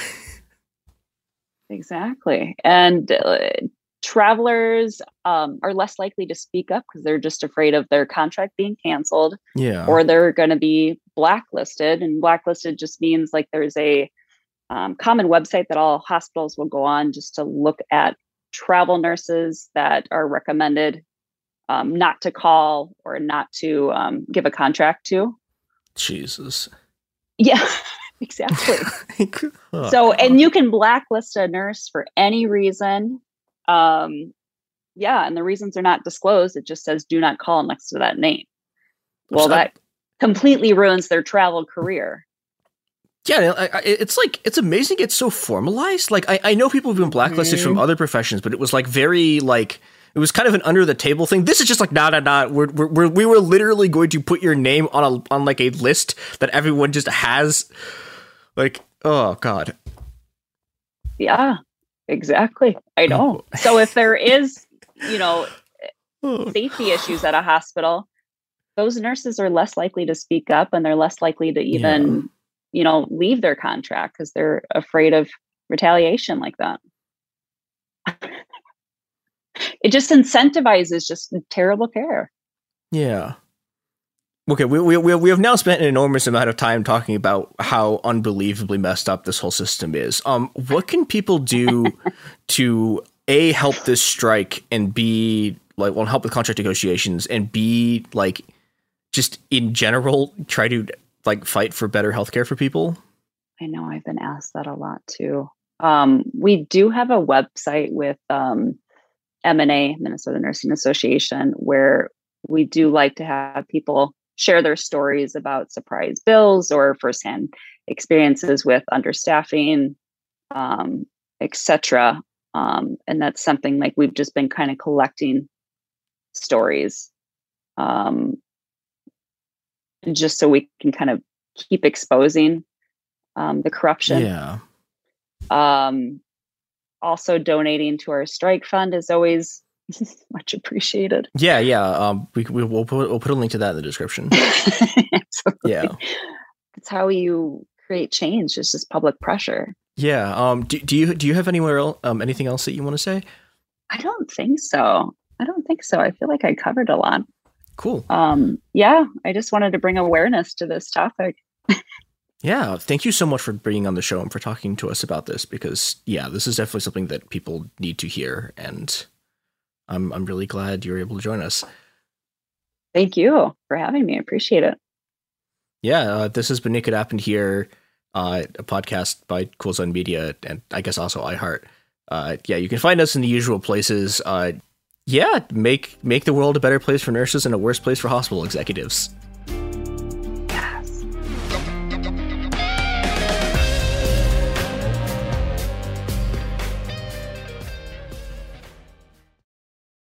Enjoy all your favorite sports like never before at BetMGM. Signing up and playing is so easy. Simply sign up using code Buckeye and receive up to $1,500 back in bonus bets if you don't win your first bet. When you register with BetMGM, you can get instant access to a variety of parlay selection features, live betting options, and the best daily promotions in the business. And with BetMGM at your fingertips, every play and every game matter more than ever. Place your moneyline, prop, and parlay bets with the king of sportsbooks today. Sign up using code Buckeye and receive up to $1,500 back in bonus bets if you don't win your first bet. That's right, up to $1,500. Again, sign up using code Buckeye and receive up to $1,500 back in bonus bets if you don't win your first bet. BetMGM and GameSense remind you to play responsibly. 21 plus and present in Ohio. Subject to eligibility requirements. Rewards are non-withdrawable bonus bets that expire in 7 days. Gambling problem? Call 1-800-GAMBLER in partnership with MGM Northfield Park. That's 1-800-GAMBLER. Xfinity has free premium networks for everyone this month, no matter what kind of entertainment you love. Addicted to true crime? Catch killer cases and more spine-tingling shows on A&E Crime Central. Crave adventure? Explore Asian action movies on Hi-YAH. Searching for something extreme? Check out skating, snowboarding, and more on Fuel TV Plus, the global home of action sports. And find crowd-pleasing bops on iHeartRadio's Hit Nation playlist. There's new free shows and movies to love every week. Say free this week in your Xfinity voice remote. Focus Features presents Back to Black. I want people to hear my voice and just forget their troubles. Experience the music and her story. Know this, I ain't no Spice Girl. Like never before. That's my daughter. That's my Amy. On the big screen. I want to be remembered for just being me. Amy Winehouse, Back to Black, directed by Sam Taylor Johnson. Rated R, under 17, not a minute without parent. Only in theaters May 17th. Trinity School of Natural Health can help you be part of the fast-growing health and wellness industry. With an education that empowers communities, Trinity grads can change lives by applying natural health principles and techniques in holistic practices or stores selling nourishing health products. Offering 19 online programs that fit your busy schedule, you'll get training to help turn your passion into a career. Enroll today at trinityschool.org. That's trinityschool.org.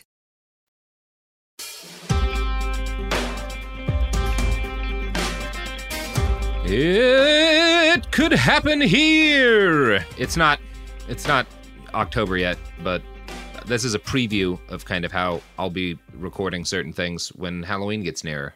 So I'm done with my work for the day. The rest of you can take over now. Cool. I guess that's me. Hi. Yep. It's me. It's Christopher. What is this episode about, Christopher? Is it about Halloween? No, this is about a thing that did not happen somewhere else. Oh, okay. Which I guess is slightly off kilter for us, but yeah. Also with me is Garrison and Shireen and Sophie and Hi. Yeah. Hello. Yep. Excellent. All right. Seems like the episode started. Good work, everybody. All right, we did it. We got there. We've gotten through the introduction. Now we can get to a conspiracy theory that's been like all over Twitter, but not kind of in the usual places where you'd expect a conspiracy theory to be on Twitter. And that is this whole thing where an enormous number of people were convinced that Xi Jinping had been ousted in a coup and that he was being held by the army under house arrest. And okay, so we're recording this on the 27th. Earlier today, I think Xi Jinping reappeared, and we had the final definitive proof that he had not, in fact, been disappeared by the Chinese army. Yeah. I remember the way I encountered this was Twitter informing me that people were discussing it, and I spent 3 seconds looking at what accounts were saying that Xi Jinping was being fucking cooed, and it was all I don't know. Anime Tit Goblin 423. Analyzing satellite photos and stuff. I'm like, no, we don't. I'm just gonna wait to hear what's up with this one. Anime Tit Goblin. That's great. Yeah, someone actually did a word cloud of a network map of who was spreading it, and it was accounts with names like that. Yeah, I believe you. And I mean, and it has spawned articles from Al Jazeera, Snow. Wow. Oh, it's way worse than that. It's way worse than that. Okay, I will skip ahead a slight bit to the place we were at 2 days ago was Republic Media Network, which is one of the biggest news networks in India. I saw a source claiming they get 155 million views a week. Yeah, because it's one of the biggest in India. It's one of the biggest in the world. They were literally running a China Watchers parody tweet. They had a China Watcher guy had a thread that was him making fun of it. That was him walking to random empty places and being like, "This is a coup," and they straight up ran his tweets as a news story about the coup. Unreal bullshit. Oh boy. Well, this is again a point we make regularly on all of our shows, but you can't have that kind of fun anymore. It just immediately gets picked up and weaponized. Making jokes about fake, oh yeah, idiots are spreading bullshit about a coup. I'm going to make fake coup news. Well, congratulations. Now you've convinced a third of India that there's a coup in China. Yeah. And I think the China Watchers, I think were because And this is the thing where there are very specific China Watch people I am very mad at, because when they were interviewed by the press or when they were writing about it, they were like, well, a coup could kind of be plausible, but it's not happening. It's like, no, it's not. It is not. I'm sorry. Like, it is a joke. Like, anyone who actually plausibly suggests that Xi Jinping is going to get overthrown in a coup is not serious. This is not a serious person. This cannot happen.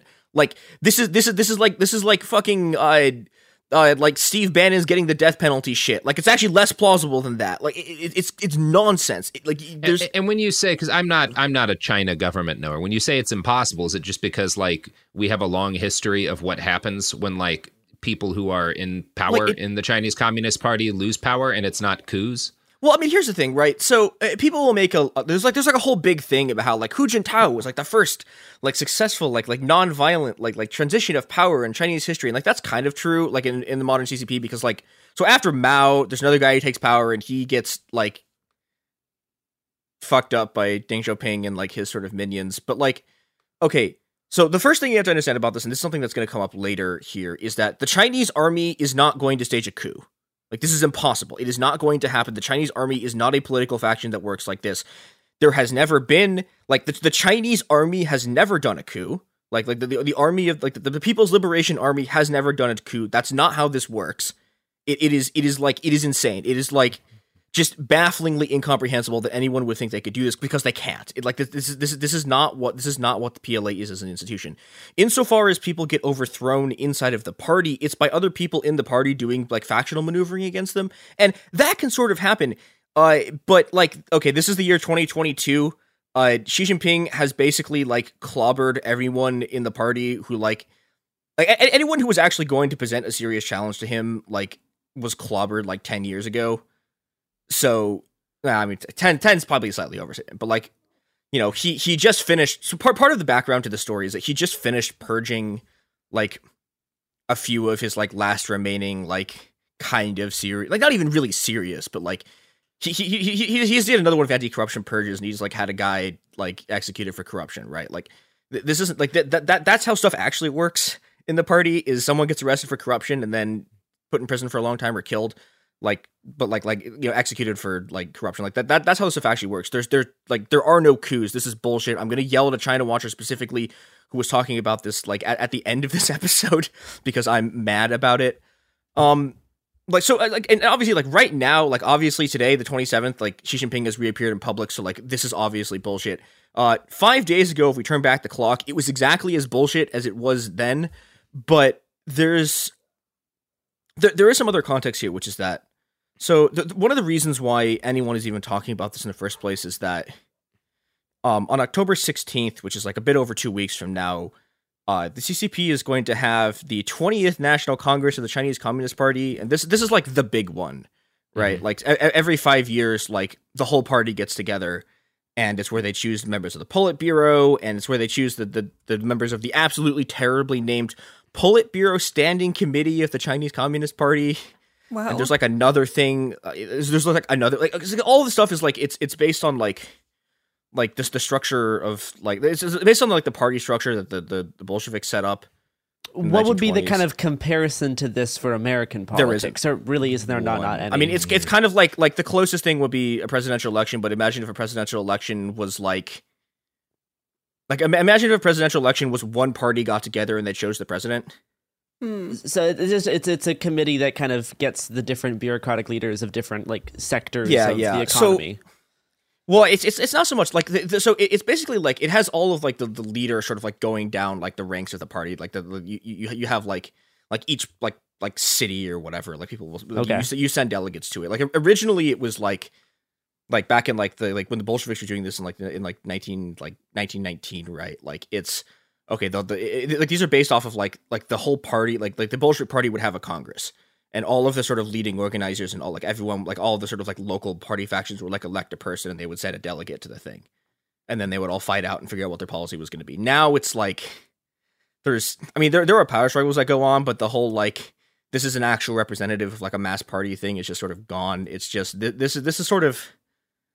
Like what's actually going to happen at this one is we're going to see exactly how much power like Xi Jinping is going to take, because the big story that everyone's talking about is like Xi Jinping at the last one of these like well, not the last one of these. It was a different Congress, but he was able to like eliminate the 2-term limit on Chinese leaders that had been imposed sort of like after Mao, because people were like, maybe this is a bad idea. And so he's gonna get a third term. There's a bunch of debate over like exactly how much power he's gonna get and like what titles he's gonna get. But like, I don't know. I'll do an episode about that after it happens. But basically, there's all this sort of political intrigue stuff swirling around, because this is like the big political event, like of the sort of like modern period. The other thing that was happening, well, and this is also why he was like purging some of his opponents, because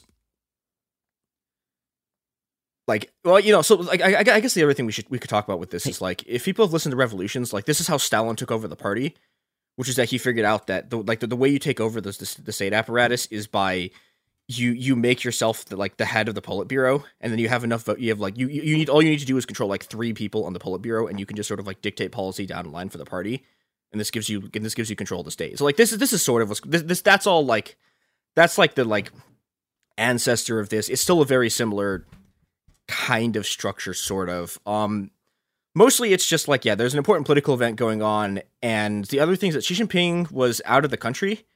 So he was doing a tour of Central Asia for like he's doing one of those sort of like fluff tours people do of like, we're like reaffirming our like trade ties and stuff. And so he was in Samarkand, and then he came back, I think on the 21st, and then he just sort of vanished for a few days. And the reason that he vanished was that he was in quarantine, which is the thing that like is real in China, but everyone else has just like forgotten exists. And he was actually doing the thing that like you're supposed to do, because he came back from an international trip.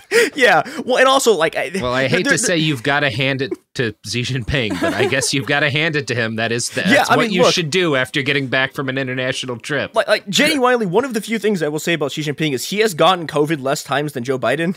Which that is not he has hard. Not gotten COVID. Yeah, right. Wow. Like he hasn't gotten it, and the reason he hasn't gotten it is because they actually sort of like.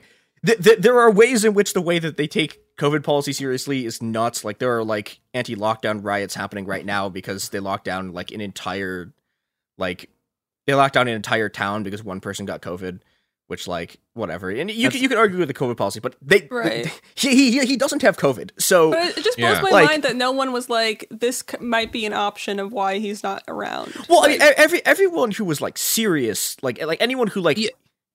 Yeah, it was that's like, why it was all nonsense people who were spreading it. Yeah, right? Like it was all random Twitter accounts. I think what would kind of the missing piece here and what's actually happened is that. So those of you who have followed my career will know that there's a website called Bellingcat that I wrote at that has been in the news pretty continuously for the last almost 10 years because they kind of helped invent the modern concept of open source research and open source intelligence, which has really had its biggest moment since the invasion of Ukraine, because suddenly there's all this footage of tanks getting blown up, of Russian soldiers doing this and doing that, and of cities changing hands and all this stuff. And people have been following the war through a lot of these big OSINT accounts. Kind of the last huge moment in OSINT prior to the invasion of Ukraine was January 6th. And that was another big moment for people understanding it. And kind of one of the popular conceptions of open source intelligence is that random guys on the internet are getting better intel than, the CIA or whatever, which there's a degree to which that's true, because a lot of random people did become experts in stuff like, different kind of munitions tracking and whatnot, and did a better job of tracing certain things than state agencies were doing, which is why like some of those people anyway, it's a whole long story, but the problem is that it's led people to believe that the best intelligence often comes from random people on the internet. And no, one of the things, if you're trying to evaluate someone who is claiming to provide OSINT, one of the most important things to do is, number one, can you actually trace their work back? Like, is it possible to like follow their thinking and their conclusions to determine whether or not what they're saying is nonsense? And number two, do they have like a track record? Because, like, for example, Eric Toller and Elliot Higgins, who I worked with for a while, have like a 10-year track record of being consistently right about things and breaking massive stories and doing stuff like uncovering Russian GRU agent operations and stuff. And these were just random accounts that no one had ever heard of on Twitter, claiming to have figured out detailed information about a coup in the Chinese government. And well, there's nothing behind them. Yeah. Well, it's funny too, because like, okay, so once like actual people, we're gonna get this in a second. Like once actual people started picking it up, like if you just Googled any of the people who were like writing about this, it takes like 5 seconds to figure out this person is just nuts. But nobody did it because it's Twitter. And so instead, what happened is, this thing starts like on Chinese Twitter. Like it's people like, but like yeah, it starts on like the Chinese speaking part of like China Twitter. I'm gonna read a thing from the Indian news site First Post, which like did a kind of cleanup job of like, hey, all of the other Indian outlets who are covering this have just completely lost their minds. Here's like what actually sort of happened. Quote. A Twitter account, New Highland Vision, which has over 20,000 followers, wrote on the 22nd of September that former Chinese President Hu Jintao and former Premier Wen Jiabao had persuaded Song Ping, the former member of the Politburo Standing Committee, to take control of the Central Guard Bureau from Xi. So my guess is that makes no sense to anyone on like any of you. Yeah. So this is well, okay. So what this is some like old school, very very weird, like old school Chinese inside baseball shit. The first thing you should know about this is complete. The first way you can tell this is nonsense is that Song Ping is not doing shit, and Song Ping is not doing shit because this man is 105 years old. This man was born in 1917. Wow, right. Born to coup, baby. Hell yeah. It's his time. It's his turn. You know what? Credit to China. I thought we lived in a kleptocracy run by like an aging ghoul cast, but damn, 105. Well, to be fair, the queen could have lived so much longer. Well, to be fair to China, like to be fair to China, this guy's like 3 generations out. Like this is okay. So the sort of like fantasy here is like Hu Jintao like taking power, and Hu Jintao is like he was one of the guys who came in like he kind of made his bones like purging the people in the CCP who like hadn't been hard enough on the Tiananmen protesters. But he's one of the sort of reform and opening guys. Like Song Ping is like one of the guys who like helped like Hu Jintao advance in the part. Like Hu Jintao is like a guy from like the 90s, right? Like these are like people who at one point were genuinely powerful and are now like, I don't know. I mean, there's persistent rumors they do stuff behind the scenes, but like it's I don't know. They are like unbelievably and ferociously decrepit. And okay, do you know what else is unbelievably and ferociously decrepit? Oh, nicely done. The gold company that's now advertising on all of our podcasts. Look, guys, listeners, you're probably going to hear some gold ads from they're very silly ads. People do seem to be enjoying them. I'm going to tell you 2 things. Number 1, don't buy gold. The only precious metals you should invest, if you're going to invest in precious metals, which I don't necessarily recommend, the only ones you should invest in are lead and brass. Yeah.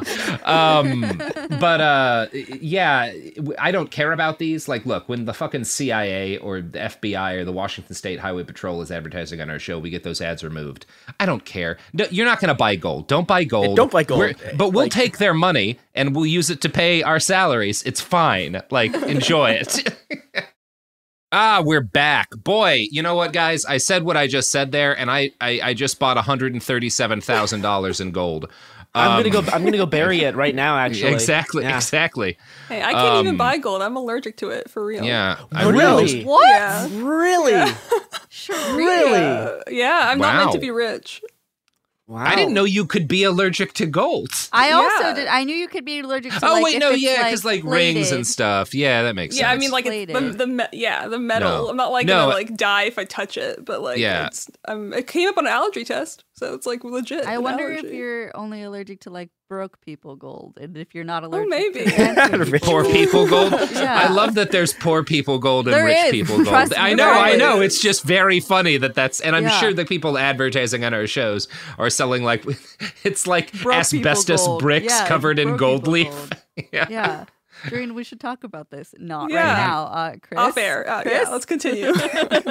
Okay, so back to another kind of incredibly bizarre fantasy. So like there's this group of like people who are like like Chinese dissidents or whatever, but like whose thing is that like they think that like Xi Jinping is like an unreconstructed Maoist, and that like, you know, one day like the people from the reform period who like ended Maoism are one day gonna like sweep him out of power. Like, this is nonsense. Like, it's like the only equivalent I can think of this is like every once in a while you'll see some Russia expert ranting about how like Putin is like on the verge of being overthrown, and like some like liberal no one has ever heard of from the 90s is going to do this. It's the same shit, by the way, the fake OSINT that comes out, because it's all stuff like, look, they've closed the streets in Moscow, and like this street, you know, they've got military out, and it's like, well, yeah, they're having a parade.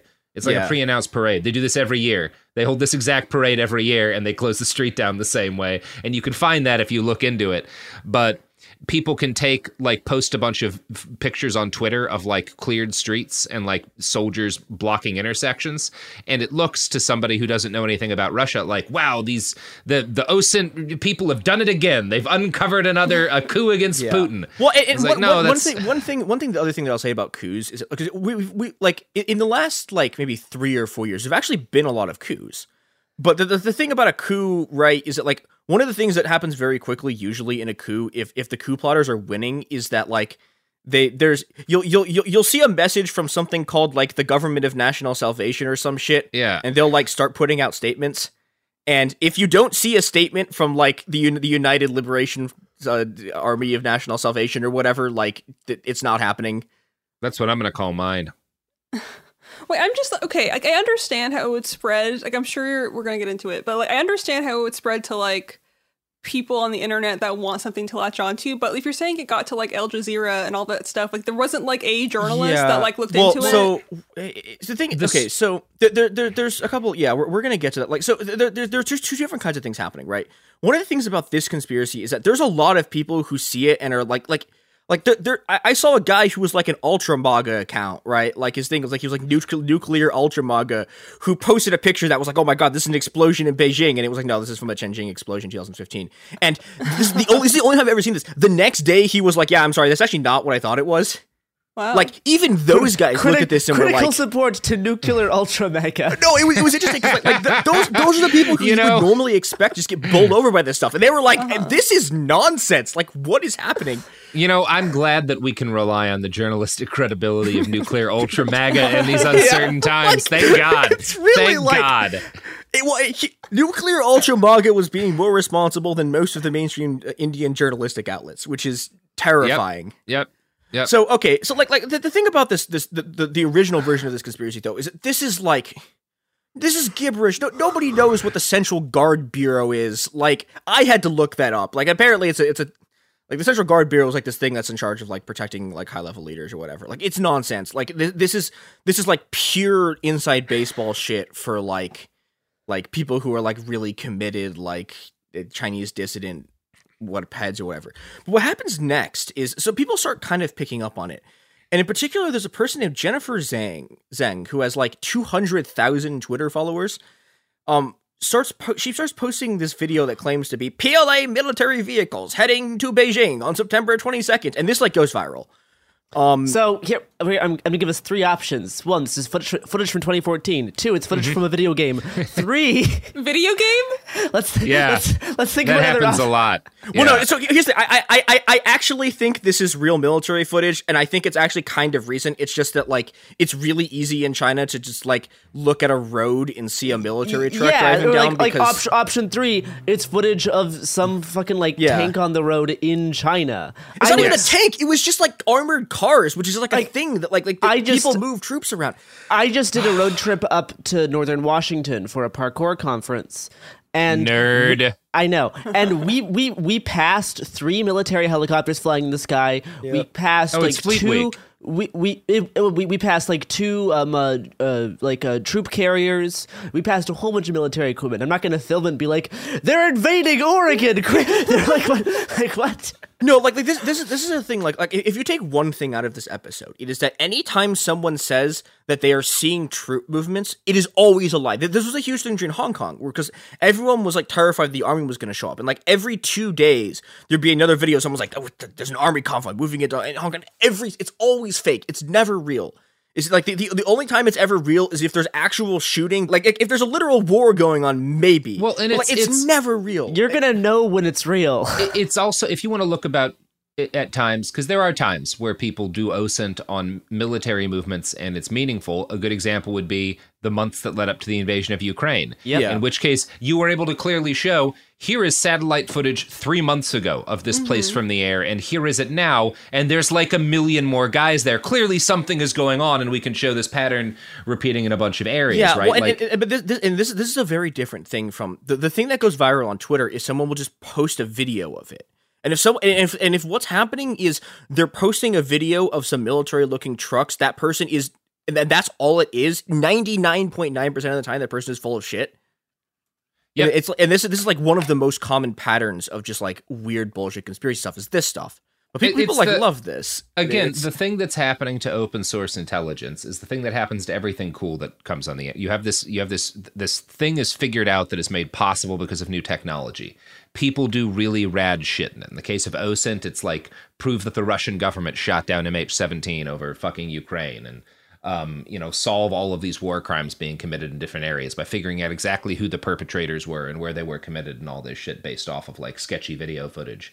And then the thing goes viral and elements of the aesthetics of it are taken by people who just want to spread bullshit, or in some cases who think they're actually doing real research and are just dumb. And, then you get to this point where kind of this thing that was pretty wild and pretty free for a while there's a degree to which it has to become professionalized so that people can know who is full of shit and who is not, and like who has a track record and who doesn't. I'll go back to, in terms of like how you can tell if something is real OSINT, kind of the earliest big case study of like OSINT researchers breaking something is proving that the Russian government shot down MH17, this Malaysian air flight over Ukraine, when the Russians were blaming the Ukrainians for it. And the way they did it is there were pictures in the wreckage of the aircraft that were taken, numerous ones that showed pieces of the missile. Some of those pictures had numbers on them. All weaponry, military-grade weaponry, has serial numbers and shit, and using those serial numbers, people were able to track it back to the Buck missile battery that the missile had been on. And because the Buck missile battery also has, like, numbers and shit, and you can trace its progress, they figured out what base it originated at, and then using a mix of, like, videos civilians had taken and, like, other stuff, they were able to kind of trace the path of this Buck missile as it left Russia and entered Ukraine, and then found it in a village, like, video evidence that just some taxi driver, it was literally a guy who had like a fucking car camera on, and he just uploaded footage from like driving around town. You see in this town next to where the plane was shot down, the Buck missile launcher that has the missile that shot down MH17 driving through that town the day that the plane is shot down. It's like, oh, okay, well, there you go. And again, it's the thing in terms of like how to tell if something is valid OSINT, you can track all of that back. Every stage of it makes sense. Every stage of it is repeatable to a layperson. And if they're good, they're going to demonstrate their work as they tell this, as they like show, here's the steps that I took. Yeah. They're never going to just say, here's a video of 2 army vehicles. Look, troop movements. Yeah. Well, okay. We're going to be getting into who she is after these ads. When I'm thinking about shooting down civilian airliners, I wish I had gold in my basement. I was wondering how you were going to get gold. Yeah, same. That was we're going to be... It came around. Next year, we're launching our first trebuchet exclusively using gold as the projectile. And the end mission by the end is to set up next to the airport and shoot down as many planes as possible using the gold trebuchet. Wow. Garrison Davis threatening international air travel. Hope your passport comes in soon, buddy, before anyone hears about this at the State Department. Here's some ads. I just got my gold purchase flagged. I don't know what's going on, but it's not letting me buy any more. So I think they're on to me. Wow. That's listeners, we need you to just buy all of the gold you can and mail it to Garrison so that Garrison can fight climate change with his gold-powered anti-aircraft catapult. So, Chris, how's it going?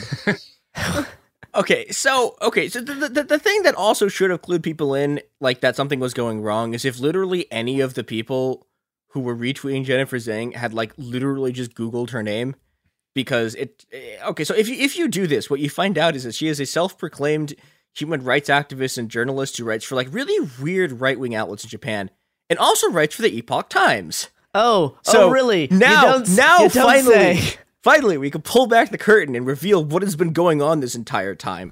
Which is that, and then what's actually going on here is that Jennifer Zhang is part of the Falun Gong, which is like a very weird right-wing Chinese cult. She was she had to leave China because she went to write a book about them. Like this whole thing's been a Falun Gong Yep, op? Falun Gong op the whole time. There we go. Back. Yeah. Okay. Good. Love it. So people who don't know what the Falun Gong is, they were. Okay, so it's a thing that kind of emerged out of a bunch of these sort of like Qi meditation practices, but in the late 80s and 90s, like the Falun Gong, it turns into this full-scale religious cult that's like, and as the CCP like increasingly sort of represses them, they become like increasingly anti-communist. They're like like you cannot be a Chinese person in the US and not run into these people fucking everywhere. They'll just like march through Chinatown. I mean, there's billboards for their fucking music show thing everywhere around fucking where I live, you know? Yeah. They have a show called Shen Yu, and like I'm betting most that's them. That's them. China insane. Before communism. Yep. And everywhere. It's all everywhere. Billboards.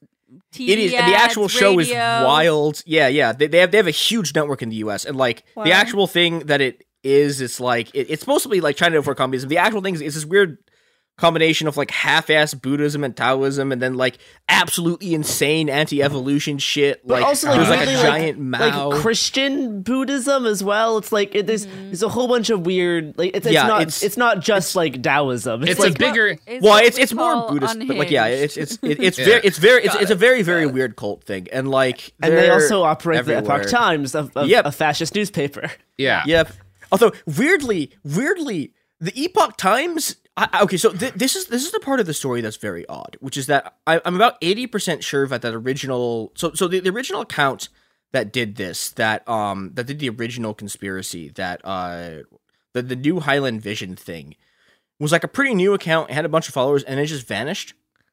And there were a bunch of other like tiny accounts that were also New Highland Vision. I'm about 80 to 90% sure that was a Falun Gong thing, but weirdly, the Epoch Times doesn't really touch this. It's very weird. There, like I'm gonna read a passage from the Epoch Times, and it's like the Epoch Times, insofar as they talk about it, are citing ex-Indian officials talking about it. But like here's like a quote from a passage of like a thing they're writing about, like a potential like stuff. Like, okay. Yang noted in his article that Li was promoted to commander of Northern Theater Command in 2017 by Xi, and that Li led the formation of flags in the military parade on the anniversary marking the CCP's takeover of China, which shows that Xi values him. Like, this is just like the most boring ass China Watcher shit I've ever seen. Like the Epoch Times didn't like cover this as like they didn't do the thing that all the rest of the Falun Gong people were doing, which is this sort of like, oh my god, there's a coup. Like, they just did this. That kind of makes sense, because if they're on the inside in any way, they kind of know it's bullshit, so they don't want to kind of ruin some of their reputation, at least in like the far right in the States. So it makes sense that they would only cover it in the extent of them quoting like other people, so that they're not actually giving their kind of definitive opinion on it. Yeah, it's interesting, and I think also, because I think the thing is that they also knew that this thing has limited shelf life, because the moment that Xi Jinping reappears in public, everyone knows it's bullshit. Yep. But before then, so the new version of this conspiracy coalesces around like four things. One is the sort of military convoys going to Beijing thing. I guess there's five, because there's also technically there's that image of the explosion that they claim is in Beijing that's like not in Beijing. It was from like 7 years ago. There's the big one is there's this image going around that is like partially it's fake, and then people try to do onset on it and it sucks. There's this thing that's like Beijing has canceled 60% of its flights and trains, and so the original pictures of it are fake, right? And then people try to go on flight trackers to like check if it's happening, but they don't know how to use flight trackers. Oh boy. So they look at the planes, are like, oh my God, it's been canceled. If you look at the actual map, there's just a bunch of planes over Beijing, which is the thing you would expect there to be happening. And they were like, and it was one of those normal things where like the actual thing that was happening was there were some cancellations, but like that's because flights get canceled. Yeah. Like it was just completely normal flight cancellation stuff, or like it wasn't even like a statistically significant number of them. It was just regular flight cancellations, and then like planes that had landed, but people were being like, they were canceled. And it's like, no, like they got there. Yep. So that happened. There was a lot of people trying to like do research stuff and just failing. There was this whole thing about Xi Jinping like missing this really important military meeting, which like he genuinely wasn't there, but he wasn't there because he was quarantining, and he like sent like a message to it, which is interesting because the Epoch Times actually reports on that. And like that passage that I read about like the weird like people trying to figure out who's holding a flag to see who gets promoted, like that's about that meeting. But yeah, then the last thing is just like, where is Xi Jinping? Like blah blah blah blah. If he's fine, why isn't he? And this stuff, like it's especially the flights and the convoy stuff, like starts spreading like wildfire. And the thing that happens that like this thing should have died. Like there shouldn't have been enough stuff to keep it going, but it hit BJP Twitter, which is like. So the BJP is just basically like it's the fascist party that controls India. They're like really fanatical, like Hindu extremist right wingers.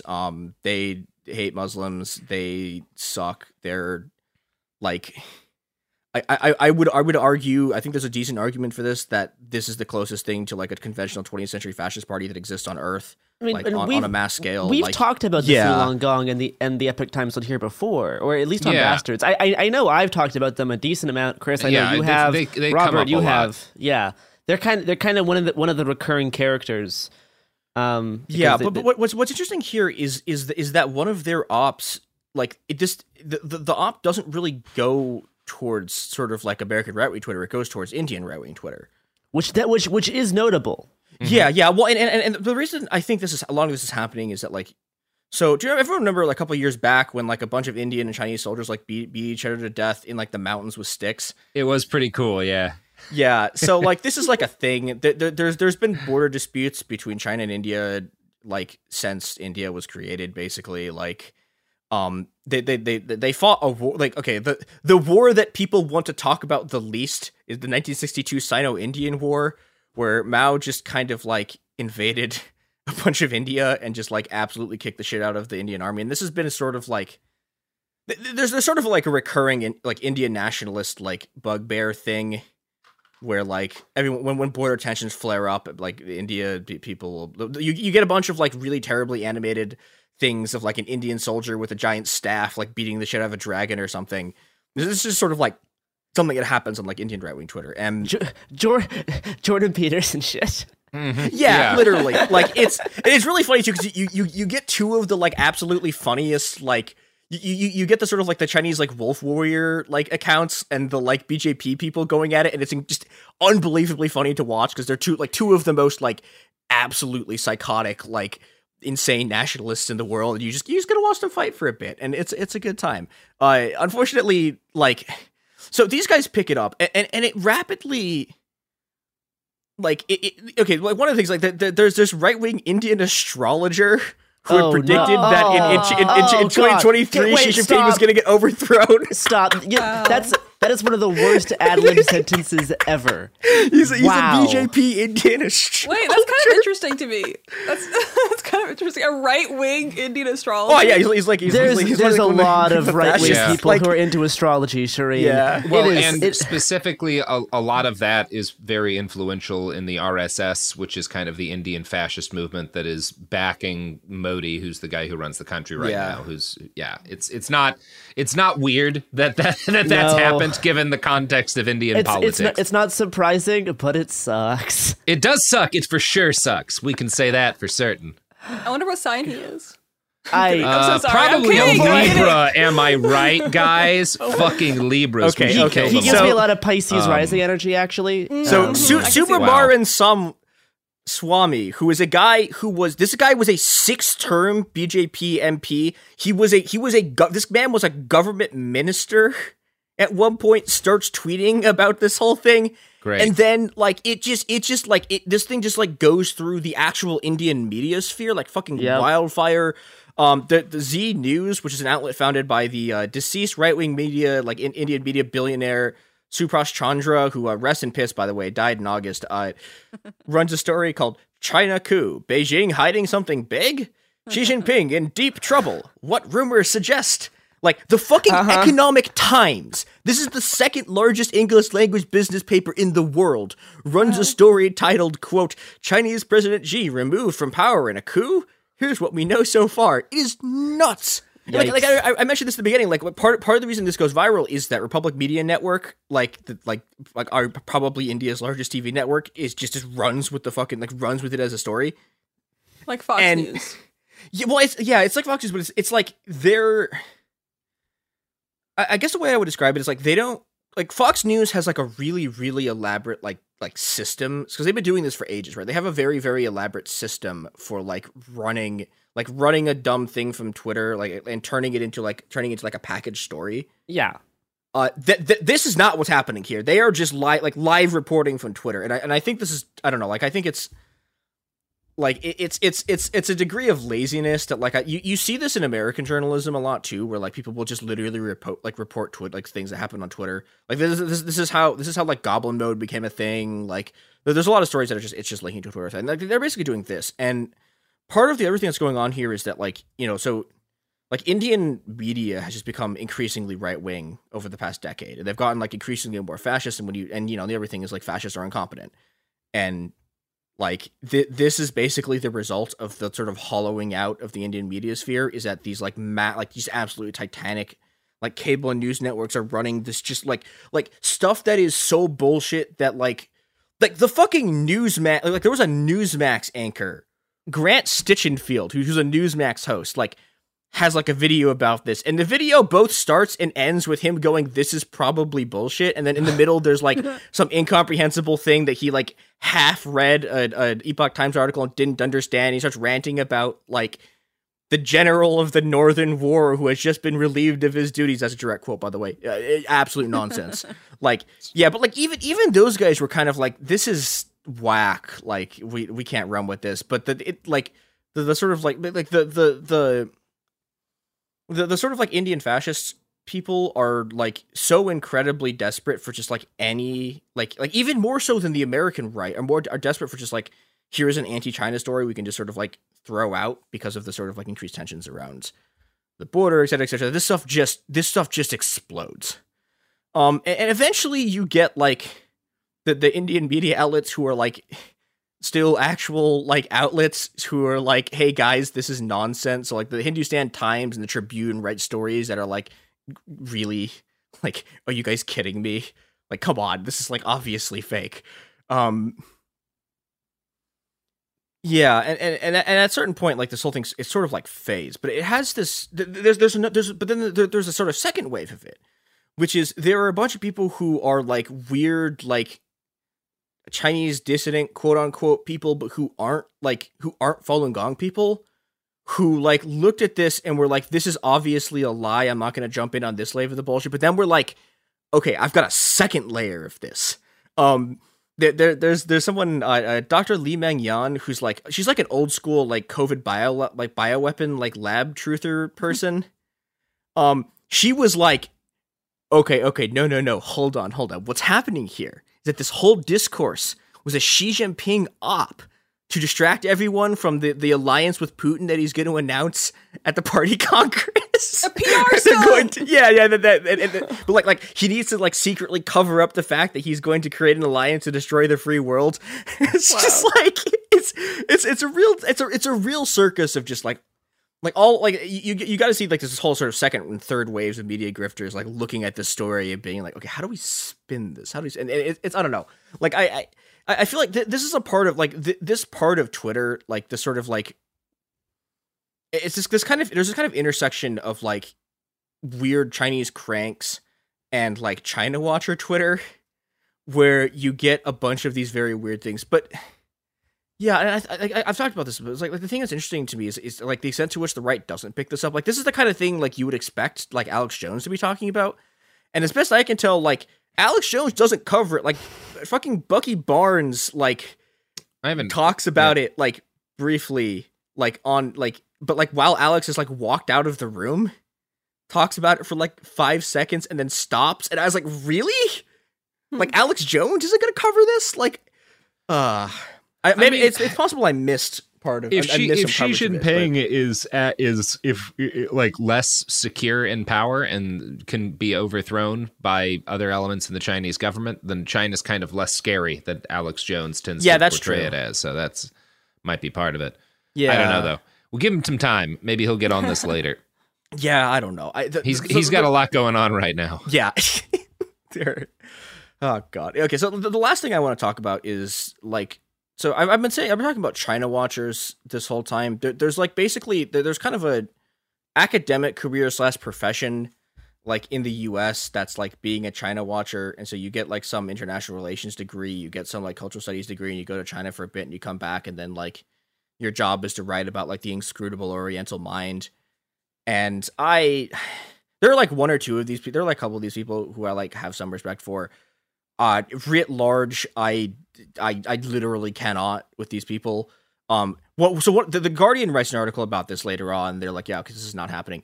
But the guy they quote writes in a Twitter thread. I'm just going to read this tweet because Jesus Christ. A palace coup in a time of political pressurization is not implausible. Gorbachev and Yeltsin were detained during the USSR-Russia transition period. A coup is not an anathema to China either. Emperor Guangxu was arrested by Dowager Empress Cixi when he attempted reforms. That, by the way, the second thing he's talking about, that is from, like, I think it's 1898. Wow. Is the last coup he can find.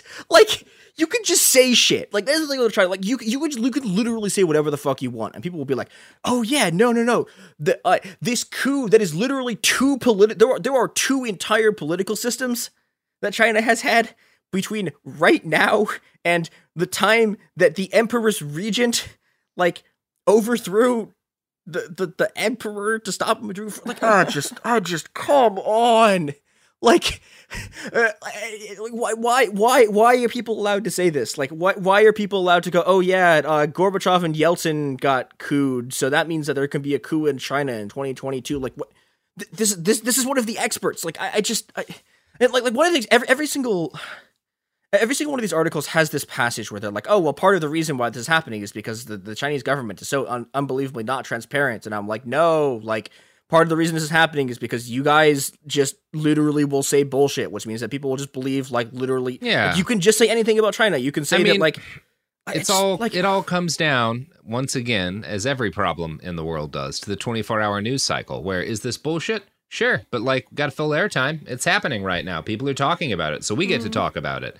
We don't have to say it's true. We can just, like, talk about it, and then we filled some airtime, and, we keep making money. It's good. And now we're talking about it. Yeah. I mean, it's like, if it's a topic that people are not... Like, I'm going to say something, then add a caveat. If it's a topic that people are not very knowledgeable about, like the inner workings of Chinese politics, then they're going to be easier to believe it. Now, obviously, this strategy can work even for topics that people are knowledgeable about sometimes. Oh, yeah. But especially in something related to, like, foreign countries that most Americans know very little about, then yeah, that's super easy to believe. Like, remember a few years ago when everyone convinced themselves that Kim Jong-un died? And, yeah, that was so weird.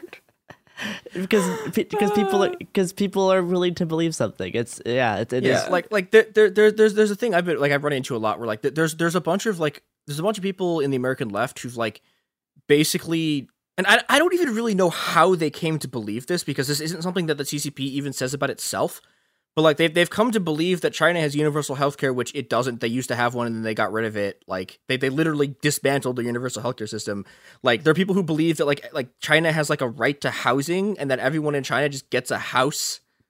And it's like there's all of this shit that's, like, it's so completely uncoupled from reality that, like, I can't even trace the source to where they got this stuff. But it's really easy to spread because, Yeah, it's just like nobody knows any, especially like, yeah, it's a foreign country. Nobody knows anything about it. And you can, and like the actual people who are experts will just like start spouting shit about how it's plausible there could be a coup against Xi Jinping because a fucking emperor was overthrown 124 years ago. Like it's endlessly frustrating. And yeah. Anyway, so don't use the internet, attack global communications infrastructure, and buy gold. Buy gold, buy some gold. And if you see something on Twitter or really anywhere online, instantly believe it, no matter what it is. Yeah. Live your life that way. It's fine. Also, should we plug our live show that we're doing? Yeah. So we're doing a live virtual It Could Happen Here and Q&A. The entire squad will be there. You can get tickets from moment.co/ICHH. It's all over our socials if you're looking for it. And that will be on October 26th at 6 p.m. Pacific time. Mark your calendars. Mark your calendars. Mark your calendar. Moment.co/ICHH. I feel that was beautiful. Ridiculous. Good for you, Sophie. And I know we've had a lot of debate about what we're going to be talking about. And I think one of the most important things in current events right now that kind of indicates the kind of collapse of American society is all of the Try Guys discourse. So we are going to be preparing a 2-hour presentation. Just Try Guys. 2-hour presentation on the evolution of the Try Guys discourse and what really happened behind the scenes and how it impacts American politics going forward. Spoilers, none of them were ever married. Bye-bye. Bye.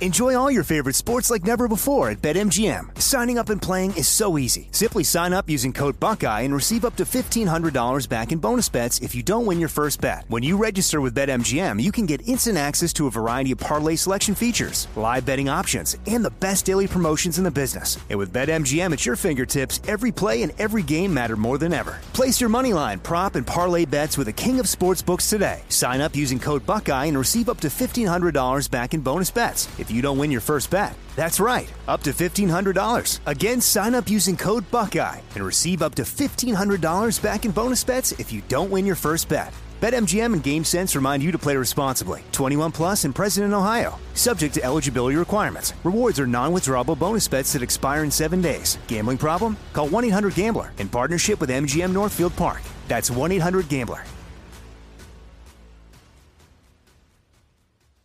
Xfinity has free premium networks for everyone this month, no matter what kind of entertainment you love. Addicted to true crime? Catch killer cases and more spine-tingling shows on A&E Crime Central. Crave adventure? Explore Asian action movies on Hi-Ya. Searching for something extreme? Check out skating, snowboarding, and more on Fuel TV Plus, the global home of action sports. And find crowd-pleasing bops on iHeartRadio's Hit Nation playlist. There's new free shows and movies to love every week. Say free this week in your Xfinity voice remote.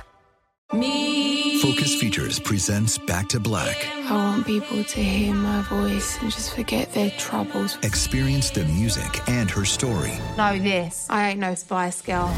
Like never before. That's my daughter. That's my Amy. On the big screen. I want to be remembered for just being me. Amy Winehouse, Back to Black, directed by Sam Taylor Johnson. Rated R, under 17, not a minute without parent. Only in theaters May 17th. Trinity School of Natural Health can help you be part of the fast-growing health and wellness industry. With an education that empowers communities, Trinity grads can change lives by applying natural health principles and techniques in holistic practices or stores selling nourishing health products. Offering 19 online programs that fit your busy schedule, you'll get training to help turn your passion into a career. Enroll today at trinityschool.org. That's trinityschool.org.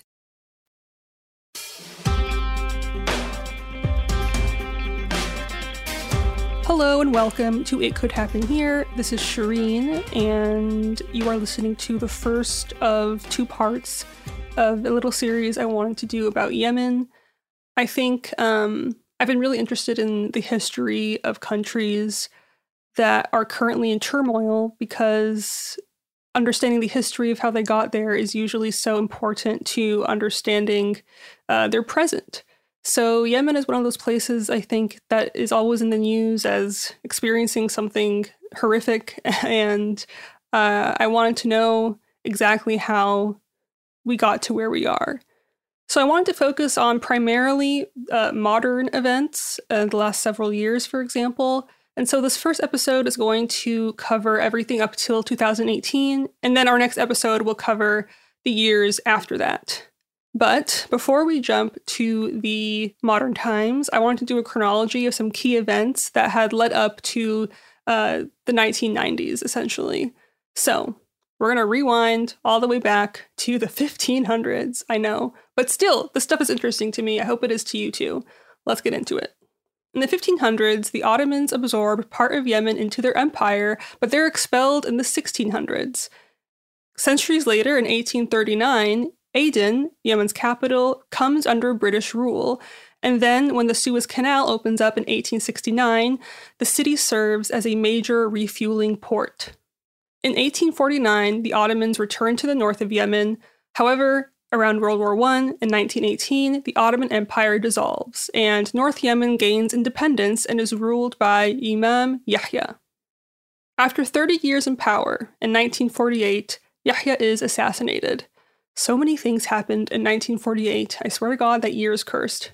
But anyway, after Yahya is assassinated, his son Ahmed fights off opponents of feudal rule, and he succeeds his father. In 62, Imam Ahmed dies, and he's succeeded by his son.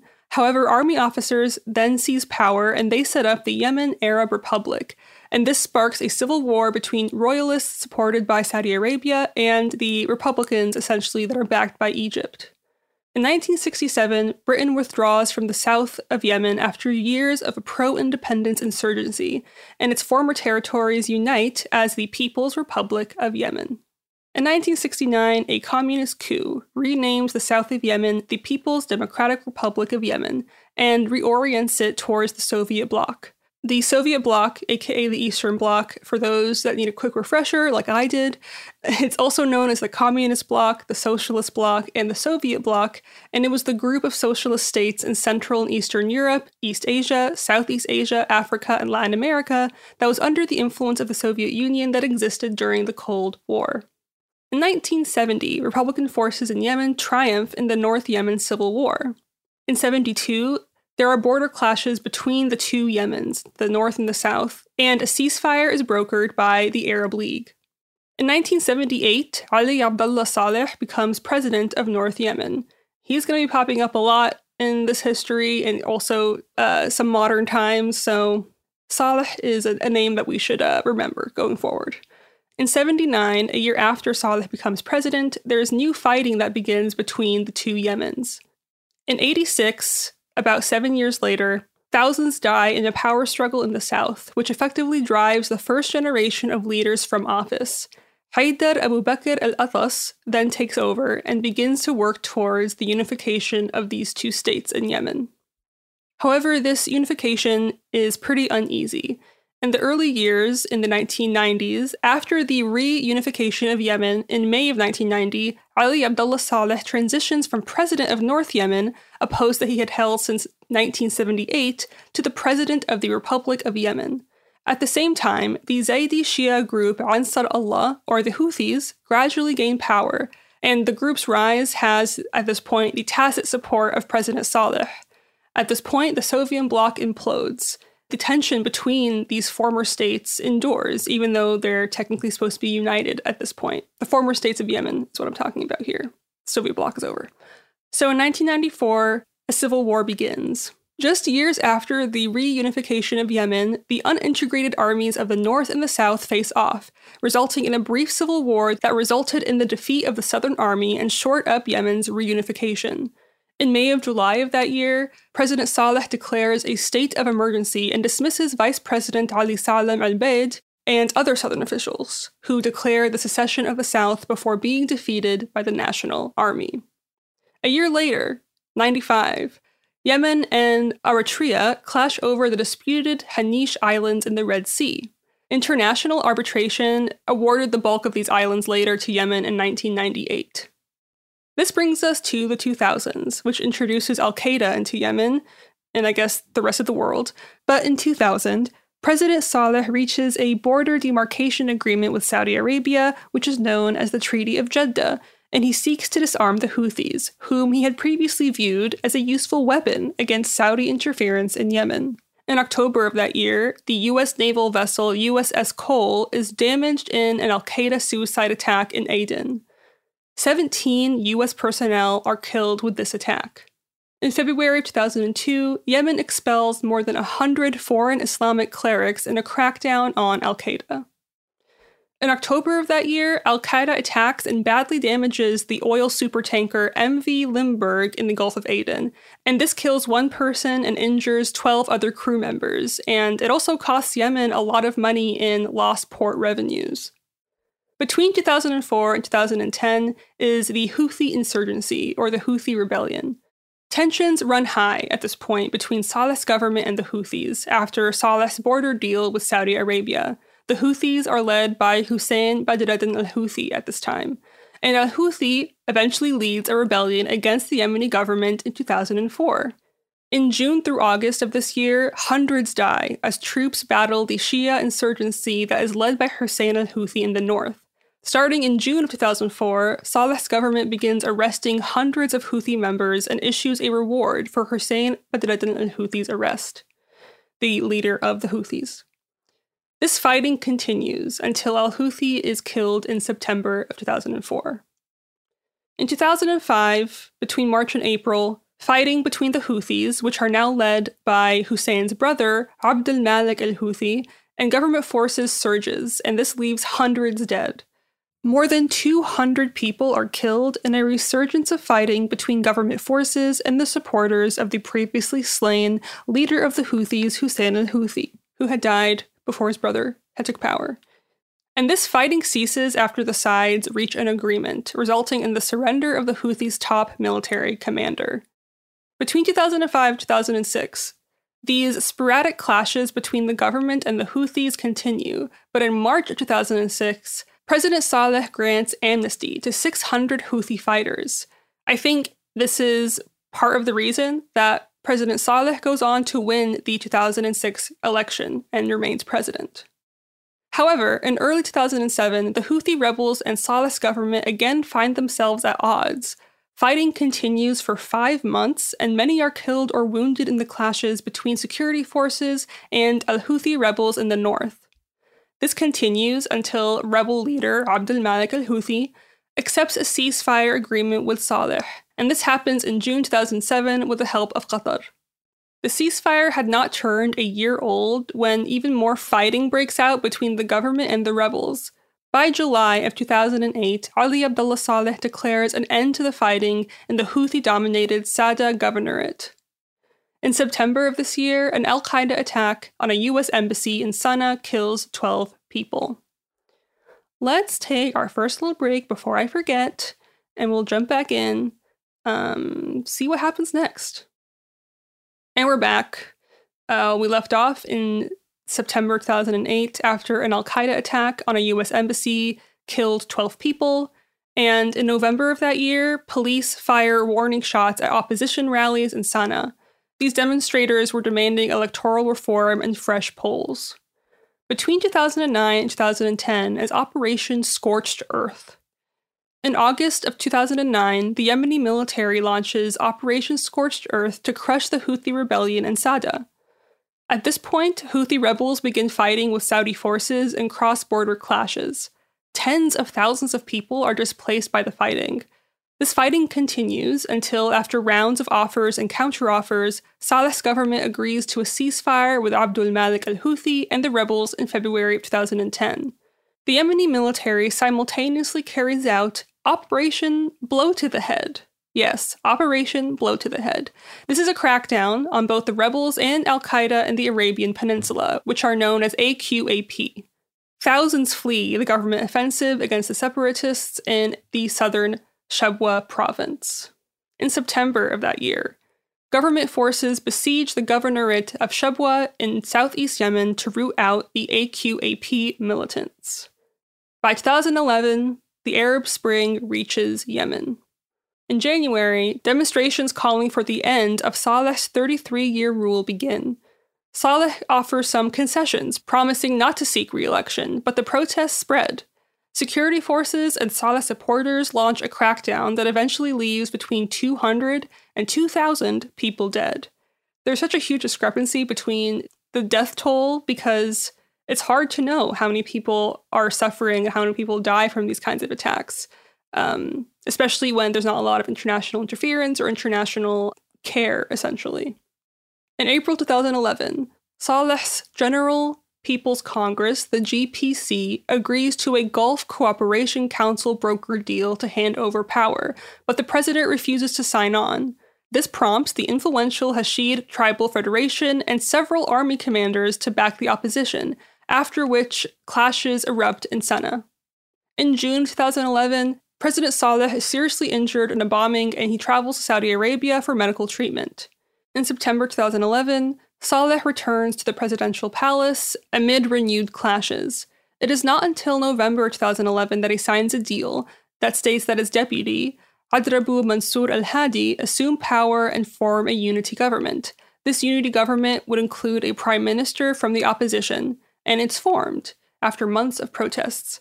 This same month, a US-born al-Qaeda leader in Yemen, Anwar al-Awlaki, is killed by US forces.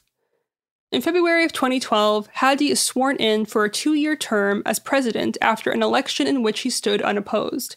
However, he is unable to counter the al-Qaeda attacks in the capital as the year goes on. 2014 is what's considered the years of the post-Arab Spring, and in January, the National Dialogue Conference concludes after 10 months of deliberations, agreeing to a document on which the new constitution of Yemen would be based. In February, a presidential panel approves of a political transition plan that includes a draft federal constitution for Yemen that organizes the country into a federation of 6 regions. This was aimed to accommodate the Houthi rebels and southern grievances. But the Houthis seize control of most of Sana'a in August of that year, and they reject the deal. Following 2 weeks of anti-government protests, President Hadi dissolves his cabinet and overturns a controversial rise in fuel prices. By October 2014, the Houthis take control of most of Yemen's capital, Sana'a. The following month, the rebels seize the Red Sea and the port of Hudaydah. In January of 2015, after being placed under house arrest by the Houthis, Hadi resigns as president. Despite previous attempts to craft a power-sharing agreement between Hadi and the Houthis, the two had continued to clash. The Houthis later reject a draft constitution that was proposed by Hadi's government. A month later, the Houthis take control of the Yemeni government and appoint a presidential council to replace President Hadi, but this is a move that is swiftly denounced by the United Nations. President Hadi then flees the presidential palace in Sana'a and he escapes to his southern stronghold of Aden, and this is where he later rescinds his resignation, declaring himself the legitimate president and deems the Houthi takeover a coup. The month after that, in March 2005, the Islamic State claimed its first attacks in Yemen, which were 2 suicide bombings that targeted Shia mosques in Sana'a, the capital, and this resulted in 137 people being killed. The Houthis start an offensive against government forces and advance towards southern Yemen. President Hadi then flees Aden and takes refuge instead in Saudi Arabia. Shortly thereafter, the Houthis seize parts of Taiz, a city in southwestern Yemen. After repeated pleas from Hadi, who was still taking refuge in Saudi Arabia, a Saudi-led coalition of Arab states, including the United Arab Emirates, Egypt, Morocco, Jordan, Bahrain, Sudan, and Kuwait, initiates Operation Decisive Storm in support of the ousted president. The coalition launches airstrikes against Houthi targets, deploys small ground forces, and imposes a naval blockade in order to halt the Houthis' advance on Aden. The United States then announces its intention to aid in the coalition's efforts. In April, a month later, the coalition declares an end to Operation Decisive Storm. Saudi Arabia announces it would move on to a phase described as Operation Restoring Hope. Despite the announcement, the Saudi-led coalition continues to bomb Houthi positions, and the United States increases its arms sales for the Saudi campaign in Yemen. Let's take our second break, and we will be right back to continue this little history. So BRB. Okay, we're back, and we are still in April of 2015, when the Saudi-led coalition continues to bomb Houthi positions, and the United States increases its arms sales for the Saudi campaign in Yemen. This is after Saudi Arabia announced that it would move on to a phase described as Operation Restoring Hope. Despite the bombing campaign that the Saudis are carrying out, the Houthis capture the city of Ataq, which is a small city and the capital of the Shabwa Governorate in Yemen. It's also southeast from Sana'a, and it's not that far. It's only about 450 kilometers south of Sana'a. After 3 Saudi officials die in a Houthi attack at the Saudi border, Saudi Arabia boosts its border security. The Houthi fighters also condemn a UN Security Council resolution imposing an arms embargo on the group, calling the decision an act of aggression. A month later, Ali Abdullah Saleh, the previous president, had been accused of siding previously with Houthi rebels in support of Hadi's ouster. In May, Saleh and Yemeni forces loyal to him announced a formal alliance with the Houthis. The Saudis and the Houthis then agree to a 5-day humanitarian ceasefire. US President Barack Obama convenes a GCC meeting, the Gulf Cooperation Council, at Camp David to resolve the crisis in Yemen, but only 2 states send their leaders, which is very sad to me. A month later, we're in June of 2015, and the leader of the Al-Qaeda in the Arabian Peninsula, the AQAP, Nasser al-Wahayshi, is killed in a US drone strike in Yemen. A month after that, after months of fighting with Sunni tribesmen and AQAP militants, the Houthis take control of the entire Shabwa Governorate. The following month, President Hadi returns to Aden after Saudi-backed government forces and those loyal to Hadi recapture the port city from Houthi forces. 2016 introduces some foreign intervention, which always sounds like a good idea. In April of that year, the UN sponsors talks between the Hadi government and the coalition of Houthis, as well as former President Saleh's General People's Congress. Between October of 2016 and May of 2017, both sides of the conflict allegedly break their ceasefires. The United Nations and others try to broker peace talks and political resolutions.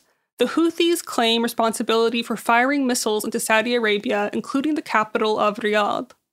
Also in 2017, humanitarian agencies and watchdogs decry the Yemen crisis as one of the worst humanitarian emergencies in the world.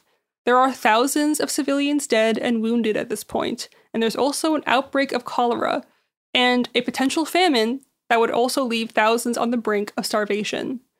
In November 2017, Saudi Arabia intercepts a missile fired towards its airport in Riyadh and blames the Houthis, Iran, and Lebanon's Hezbollah for escalating the war. A month later, after Saleh had reversed course and sided with the Saudi-led coalition, fierce fighting in Sana'a between the Houthis and the forces loyal to Saleh leaves the former president dead. Saleh is now dead.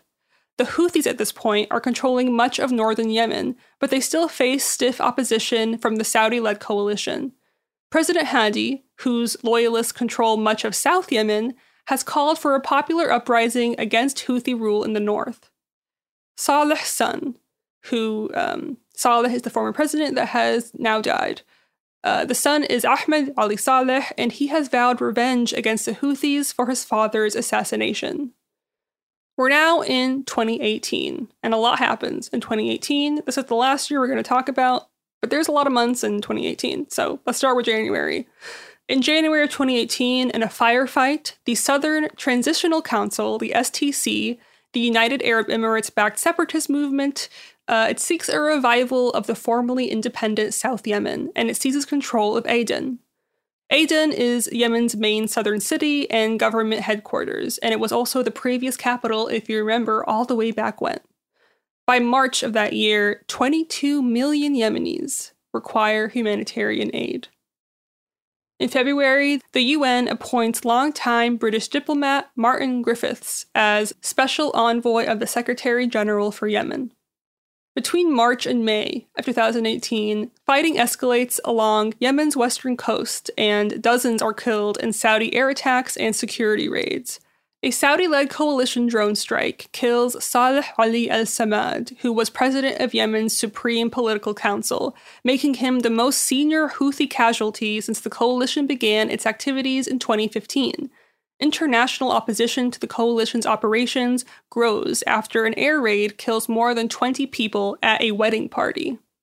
In May, UAE forces take over the island of Socotra, occupying the airport and the seaport and causing tensions with Yemeni government officials.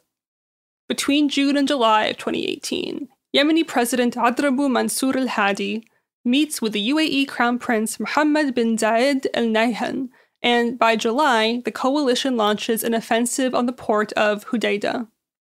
Between August and October of 2018, international outrage over the Saudi-led coalition's war in Yemen grows after an air raid strikes a school bus, killing 40 Yemeni, mostly children. Public opinion of U.S. support for the war effort in the United States plummets, as it is reported that the bomb that was used in the air raid was U.S. supplied. In October, U.S. resident and Washington Post columnist Jamal Khashoggi is assassinated by Saudi agents in Istanbul, and this raises additional questions about the U.S. support for Riyadh's war on Yemen. UN efforts to mediate between the Yemeni government and the Houthi rebels in Geneva, Switzerland, are fruitless. At the end of 2018, November and December, the U.S. political establishment begins to have some unrest for withdrawing U.S. support from the Saudi-led coalition in Yemen.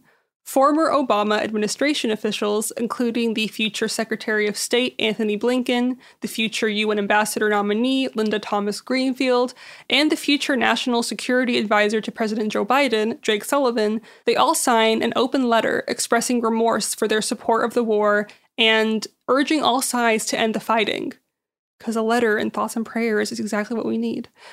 In December of 2018, the U.S. Senate, for the first time, votes to invoke the War Powers Resolution to force the U.S. military to end its participation in the Yemen war. Later that month, after UN-mediated talks, the Yemeni government and the Houthis signed the Stockholm Agreement that includes prisoner swaps, a mutual redeployment of forces away from the Hodeidah port, and a committee to discuss the contested city of Taiz. The ceasefire is set to take effect on December 18th of 2018. Overall, the Stockholm Agreement fails to achieve its goals, and neither side agrees to withdraw from Hodeidah. This is where I'm going to leave you for today. A really uplifting point. But tomorrow we'll continue on, starting in 2019, and it'll take us to present day, where a lot of shit is still happening. But I hope this little history of Yemen has given you an idea of how exactly a country can keep having so much unrest because of constant leadership squabbles, to say the least, and coup attempts and fighting and international intervention. So that's all for today, and you'll hear me tomorrow if you want to. Goodbye.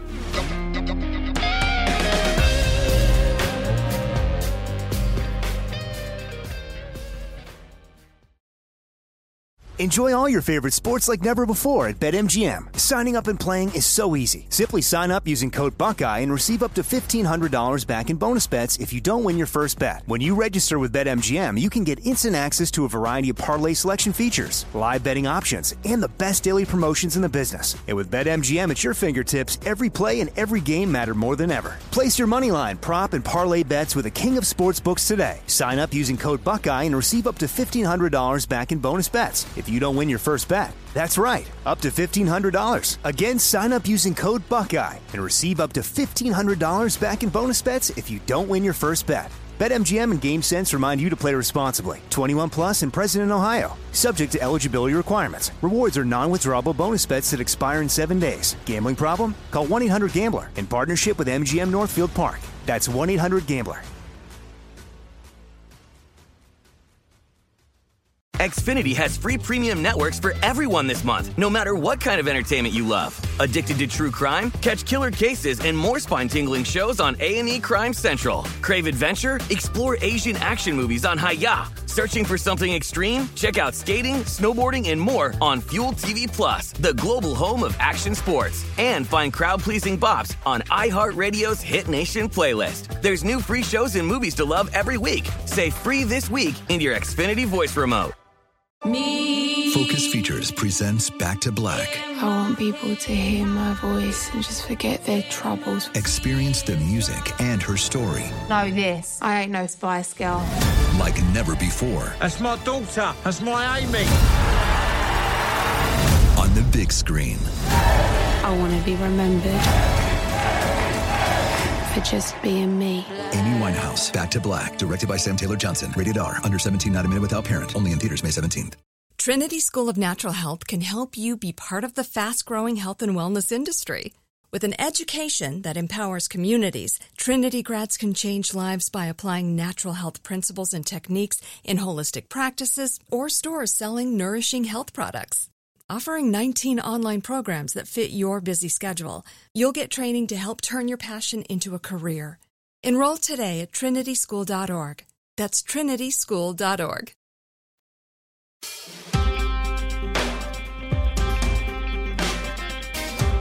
Hello, you beautiful people. Welcome back to It Could Happen Here. This is Shireen again. If you listened to our previous episode from yesterday, you would know that we are today continuing and finishing up this little two-part series about the history of Yemen, trying to understand how its history has led up to Yemen being, in present day, one of the worst humanitarian crises in the world. So, yeah, we're talking about the history. In last episode, we talked about the history up until 2018, the end of 2018, and we're going to continue on from 2019 because that's how time works. But I will say, I don't know why, I feel like I need to provide a disclaimer, but this is who I am. I feel like I sounded like a bored professor in the previous episode, so I apologize if it sounded a bit flat. There are just so many dates and names that I feel like I need to get right, and I'm still trying to figure out how to talk about history in a fun and engaging way, if that's even possible. So bear with me. Hopefully there were some things you found interesting, and we can continue on this journey together. Okay, enough about me, please. Let's continue on in January 2019 in Yemen. So the previous month, in December 2018, the Yemeni government and the Houthis had signed the Stockholm Agreement that included prisoner swaps, a mutual redeployment of forces away from Hodeidah port, and a committee to discuss the contested city of Taiz. The ceasefire was set to take effect on December 18th, 2018. But overall, this agreement fails to achieve its goals, and neither side agreed to withdraw from Hodeidah. So as we enter into 2019, the fighting is continuing. The Houthis launch a drone attack on the El Anad airbase north of Aden, and this injures dozens and also kills the head of Yemeni intelligence. Back over in Washington, the Secretary of Defense, James Mattis, he had resigned in December of 2018, but his resignation takes effect in February of 2019, and this marks an end to the Trump administration's efforts to engage in the Yemen peace process. In April, Trump vetoed a bipartisan congressional measure that would force the U.S. military to end its role in the Yemen war. By June, the UAE unilaterally scales back its military presence in Yemen while continuing to support the STC, aka the Southern Transitional Council, and the STC had seized at this point more power in Aden. Meanwhile, the Houthis step up their efforts to attack Saudi territory, including launching missiles at oil installations and airports.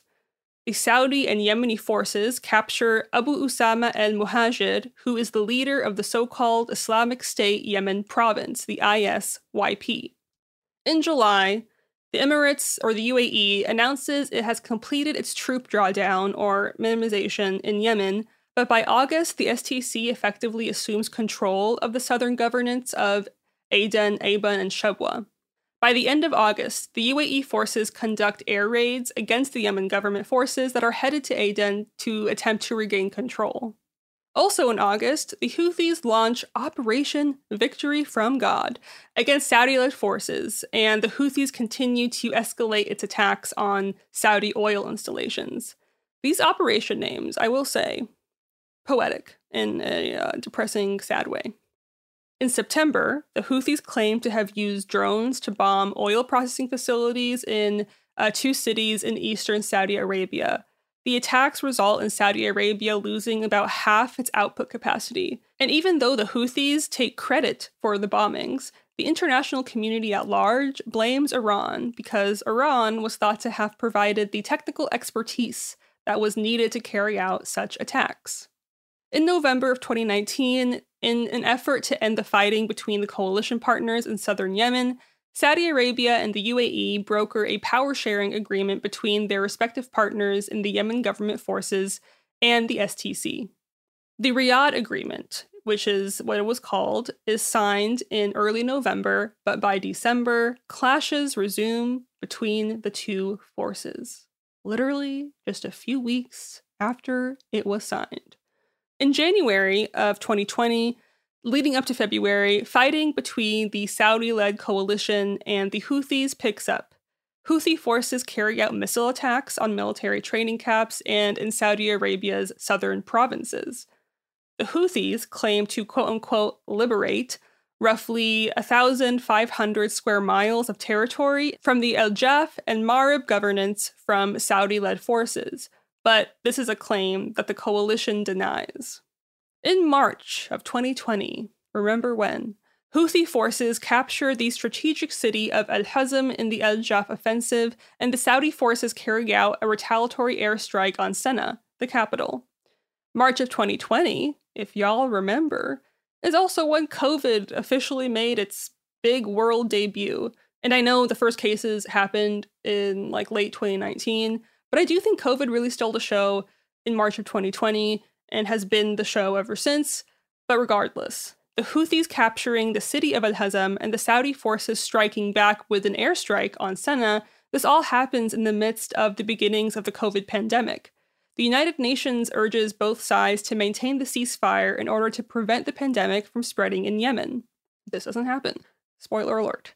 But fearing that the Houthi rebels would control any incoming financial aid, the Trump administration announces a freeze on $73 million in humanitarian aid to Yemen, which is a very big number, objectively, but it's a huge number as far as what Yemen needs, as far as food and shelter, and money like that makes a huge difference for a country that is in deep need of assistance. But Trump fucking sucks.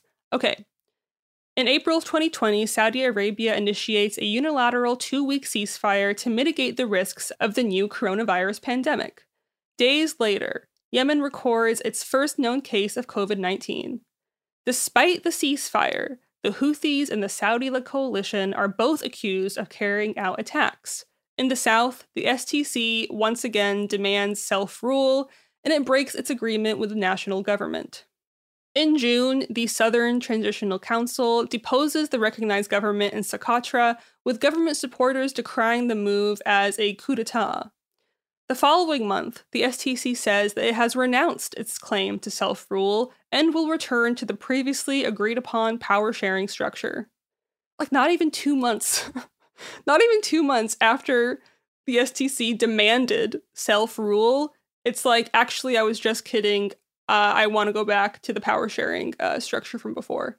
And a lot of back and forth like this always seems to be happening in Yemen, but it also happens, if you just keep in mind, in so many nations that haven't necessarily maintained their roots long enough for something to grow.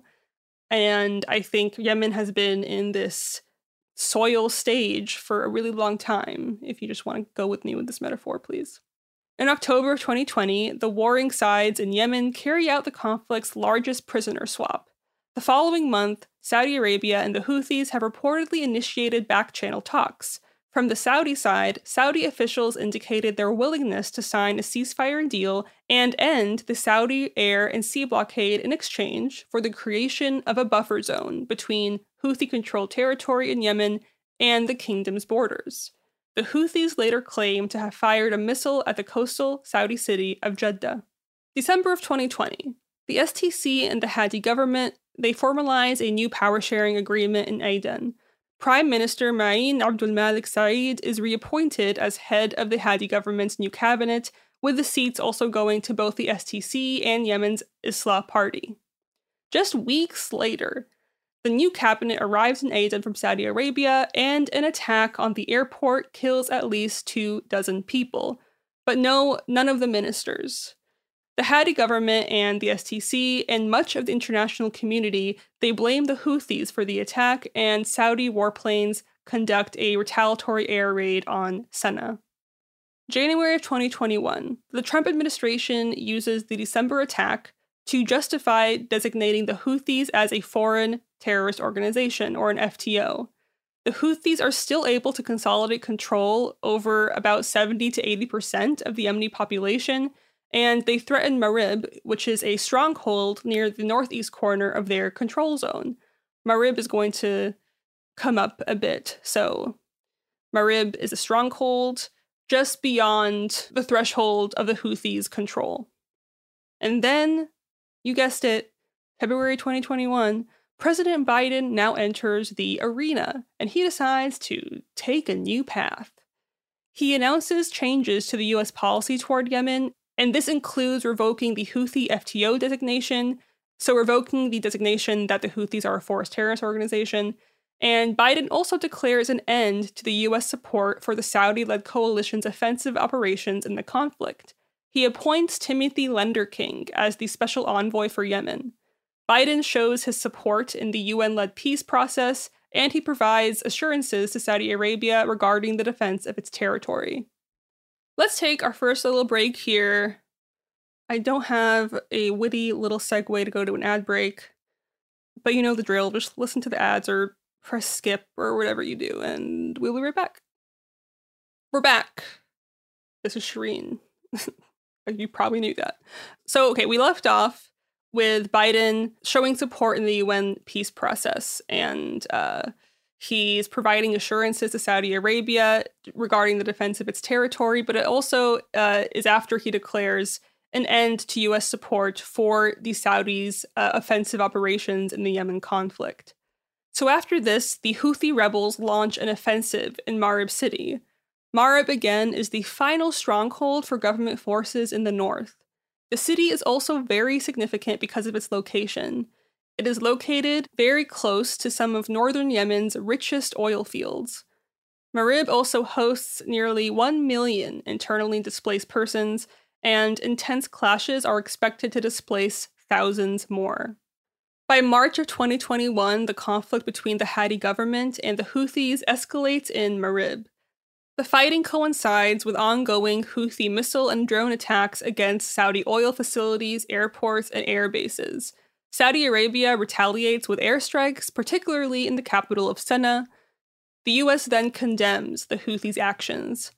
Riyadh, aka Saudi Arabia, they propose a ceasefire, and this ceasefire would include the reopening of the Hodeidah seaport and the Sana'a airport. The Houthis reject this proposal on the grounds that a full lifting of the ongoing blockade is a prerequisite for any such agreement. Between April and May of 2021, strikes and counter-strikes continue and they escalate. Both the UN Security Council and Iran's Foreign Minister, Mohammad Javad Zarif, they voiced their support for the ceasefire between the various Yemeni forces. A discussion takes place between the Saudi Crown Prince Mohammed bin Salman and the US's Special Envoy for Yemen, Tim Lenderking. Lenderking pushes for the Saudi-led coalition to loosen the blockade on Hodeidah and Sana'a.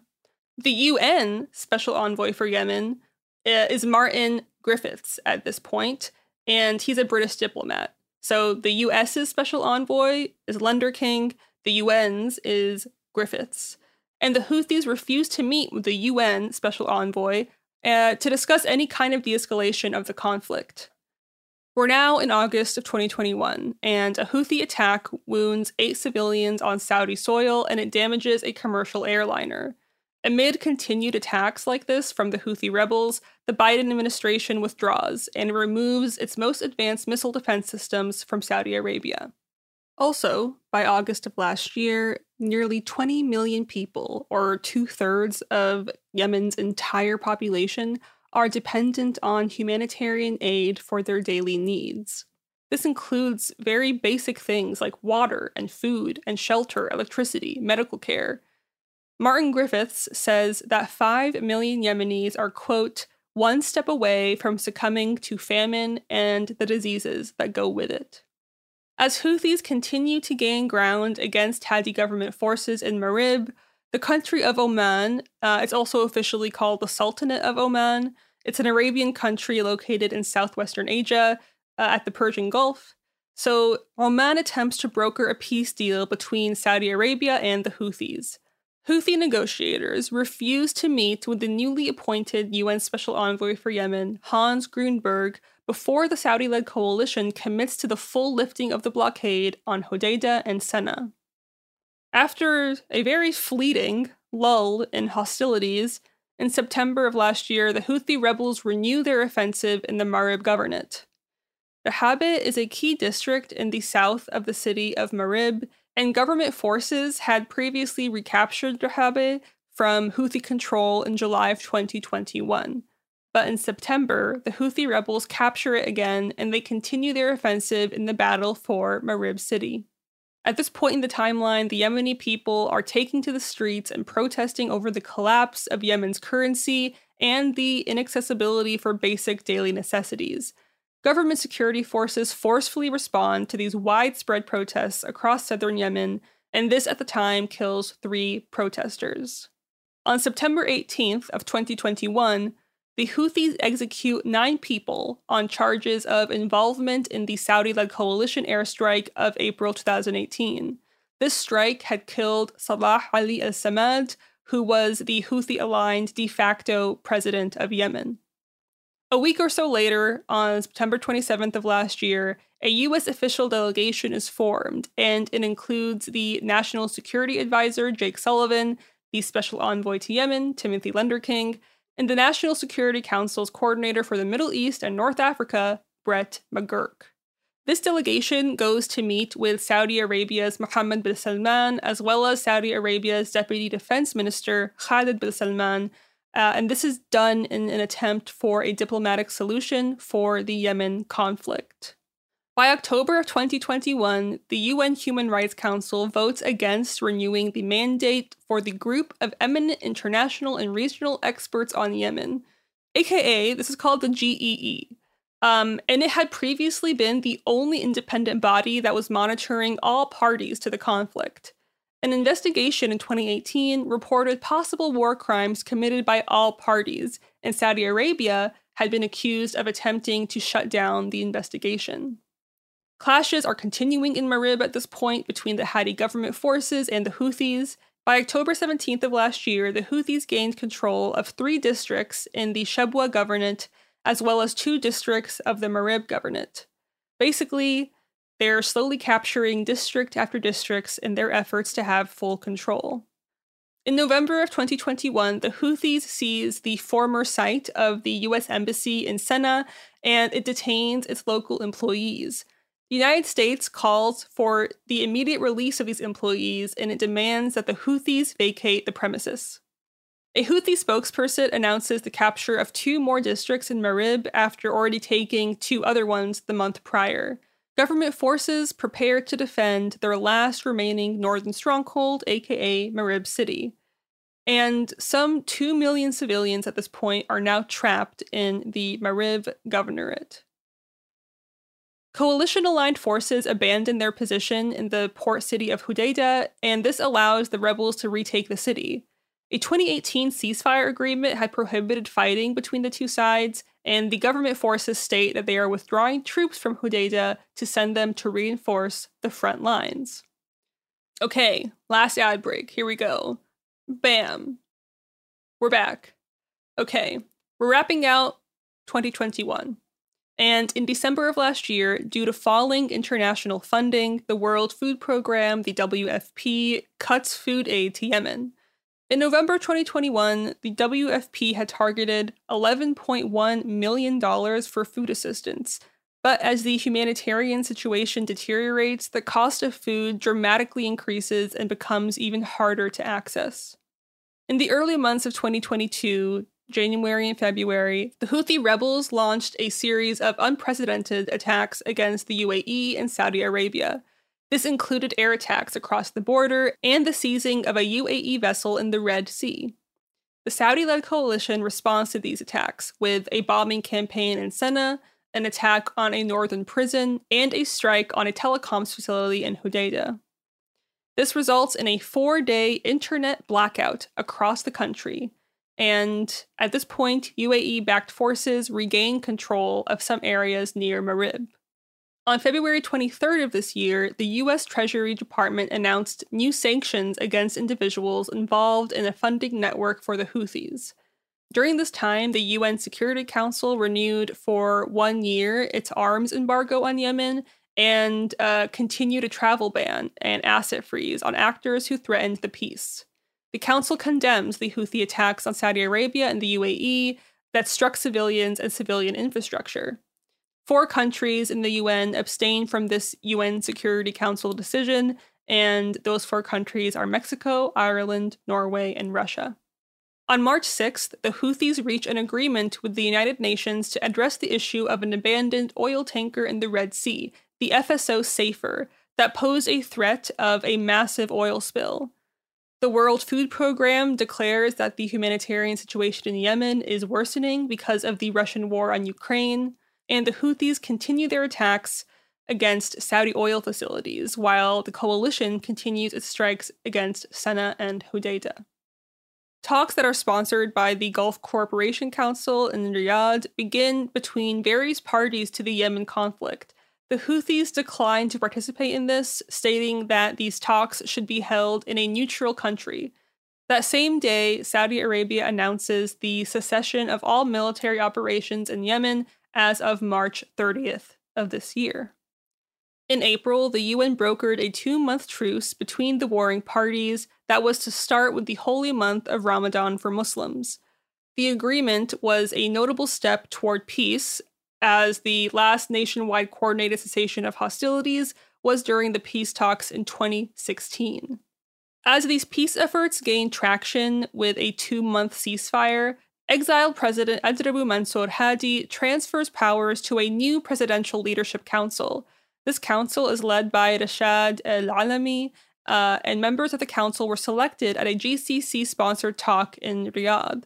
It also includes those associated with the secessionist Southern Transitional Council, as well as those that were formerly part of the government under Hadi.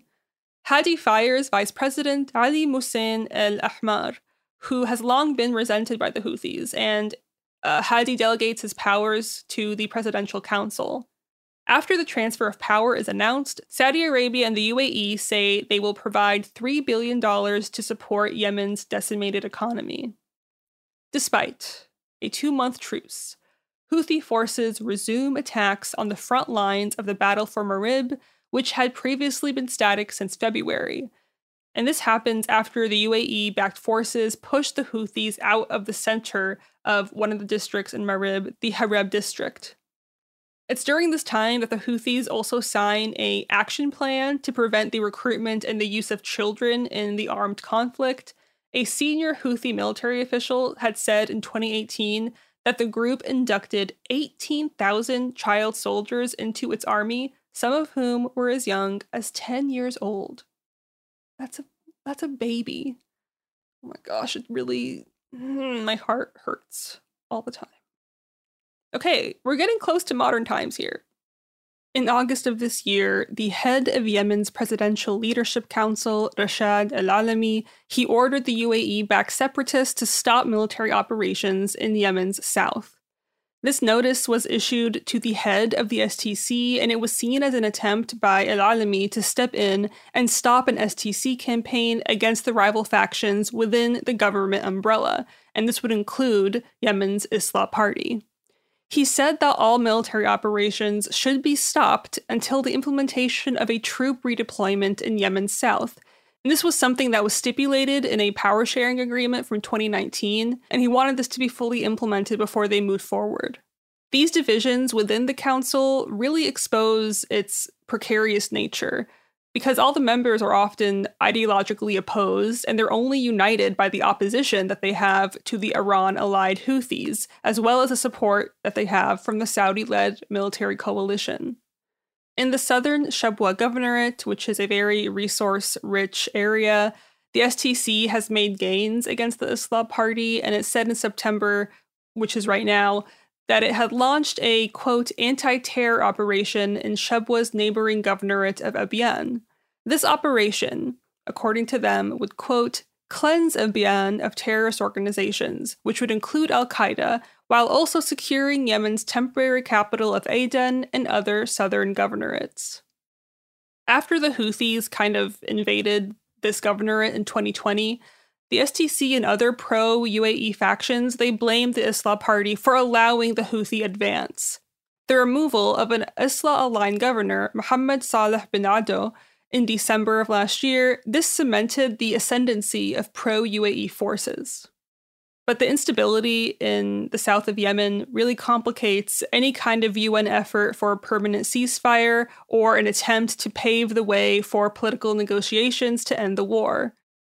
The UN-brokered ceasefire agreement that we talked about being implemented in April of this year, aka Ramadan, it has drastically reduced the fighting between the two sides, but the outbreaks of violence still continue.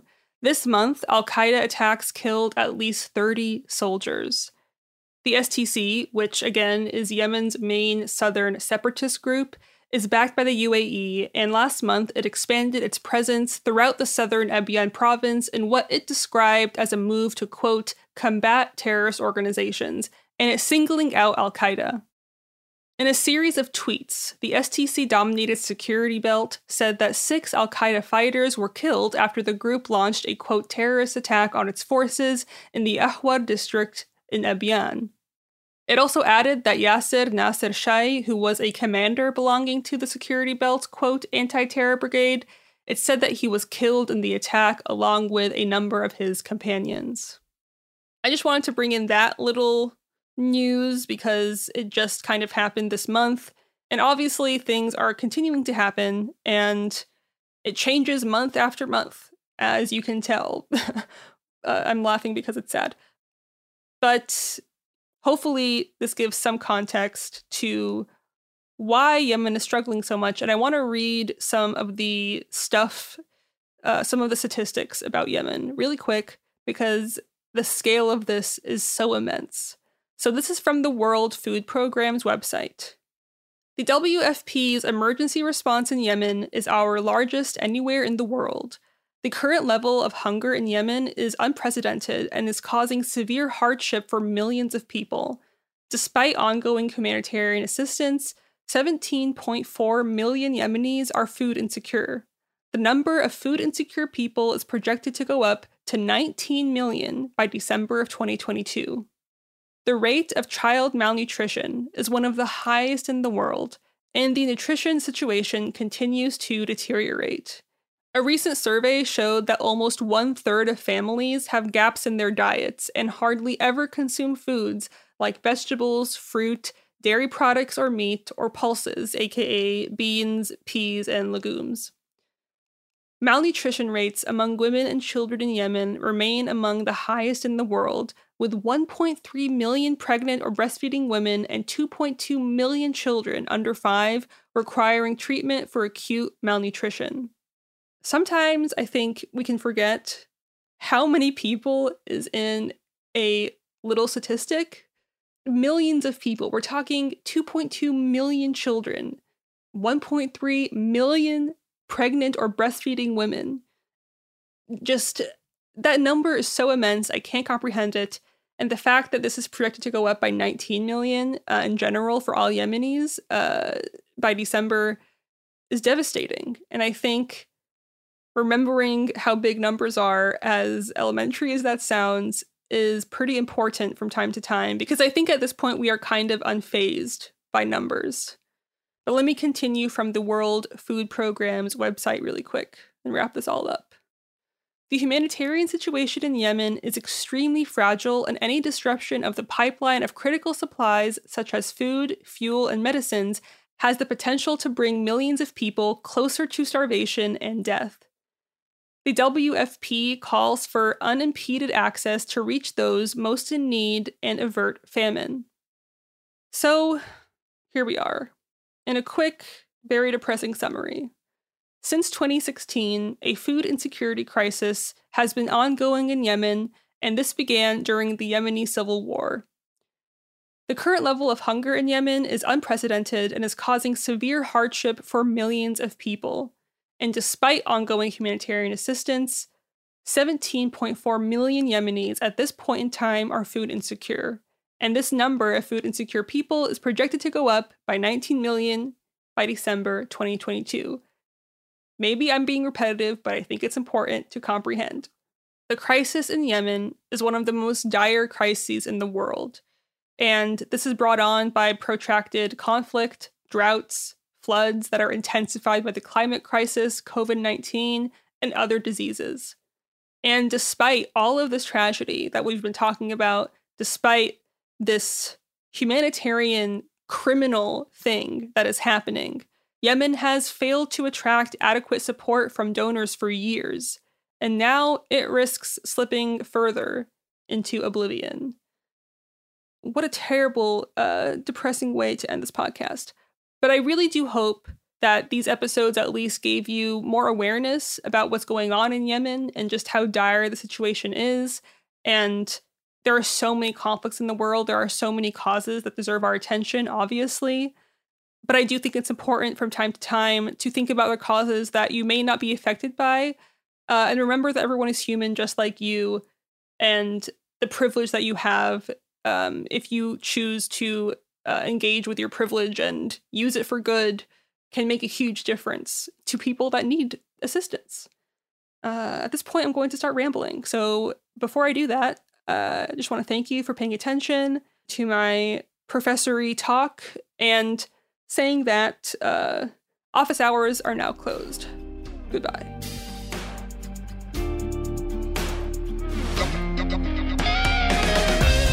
Hey, we'll be back Monday with more episodes every week from now until the heat death of the universe.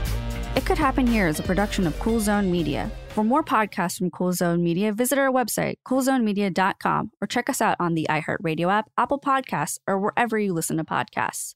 You can find sources for It Could Happen Here updated monthly at coolzonemedia.com/sources. Thanks for listening. Xfinity has free premium networks for everyone this month, no matter what kind of entertainment you love. Addicted to true crime? Catch killer cases and more spine-tingling shows on A&E Crime Central. Crave adventure? Explore Asian action movies on Hi-YAH. Searching for something extreme? Check out skating, snowboarding, and more on Fuel TV Plus, the global home of action sports. And find crowd-pleasing bops on iHeartRadio's Hit Nation playlist. There's new free shows and movies to love every week. Say free this week in your Xfinity voice remote. Trinity School of Natural Health can help you be part of the fast-growing health and wellness industry. With an education that empowers communities, Trinity grads can change lives by applying natural health principles and techniques in holistic practices or stores selling nourishing health products. Offering 19 online programs that fit your busy schedule, you'll get training to help turn your passion into a career. Enroll today at trinityschool.org. That's trinityschool.org. Right here, right now. Find your beautiful new floor at Right Rug Flooring. Choose from thousands of in-stock styles, ready for next day installation, and all backed by the right price guarantee. Visit rightrug.com. That's RITERUG.com today to schedule a free in-home estimate or to find a location near you. 24-month financing is available with approved credit. For 90 years, we've been right here, right now. Right Rug Flooring. If a new house is on your wish list in the next 5 years, grow your savings faster and experience your dreams with an Ohio Homebuyer Plus account from Kemba Financial Credit Union. A savings account specifically designed to save for a new home where you can earn 7% APY, a $500 matching bonus, and a $1,500 mortgage closing cost credit. Learn more at Kemba.org. Offer expires March 31st, 2025. APY equals annual percentage yield. Restrictions apply. NMLS 292230. Equal housing lender. Federally insured by NCUA.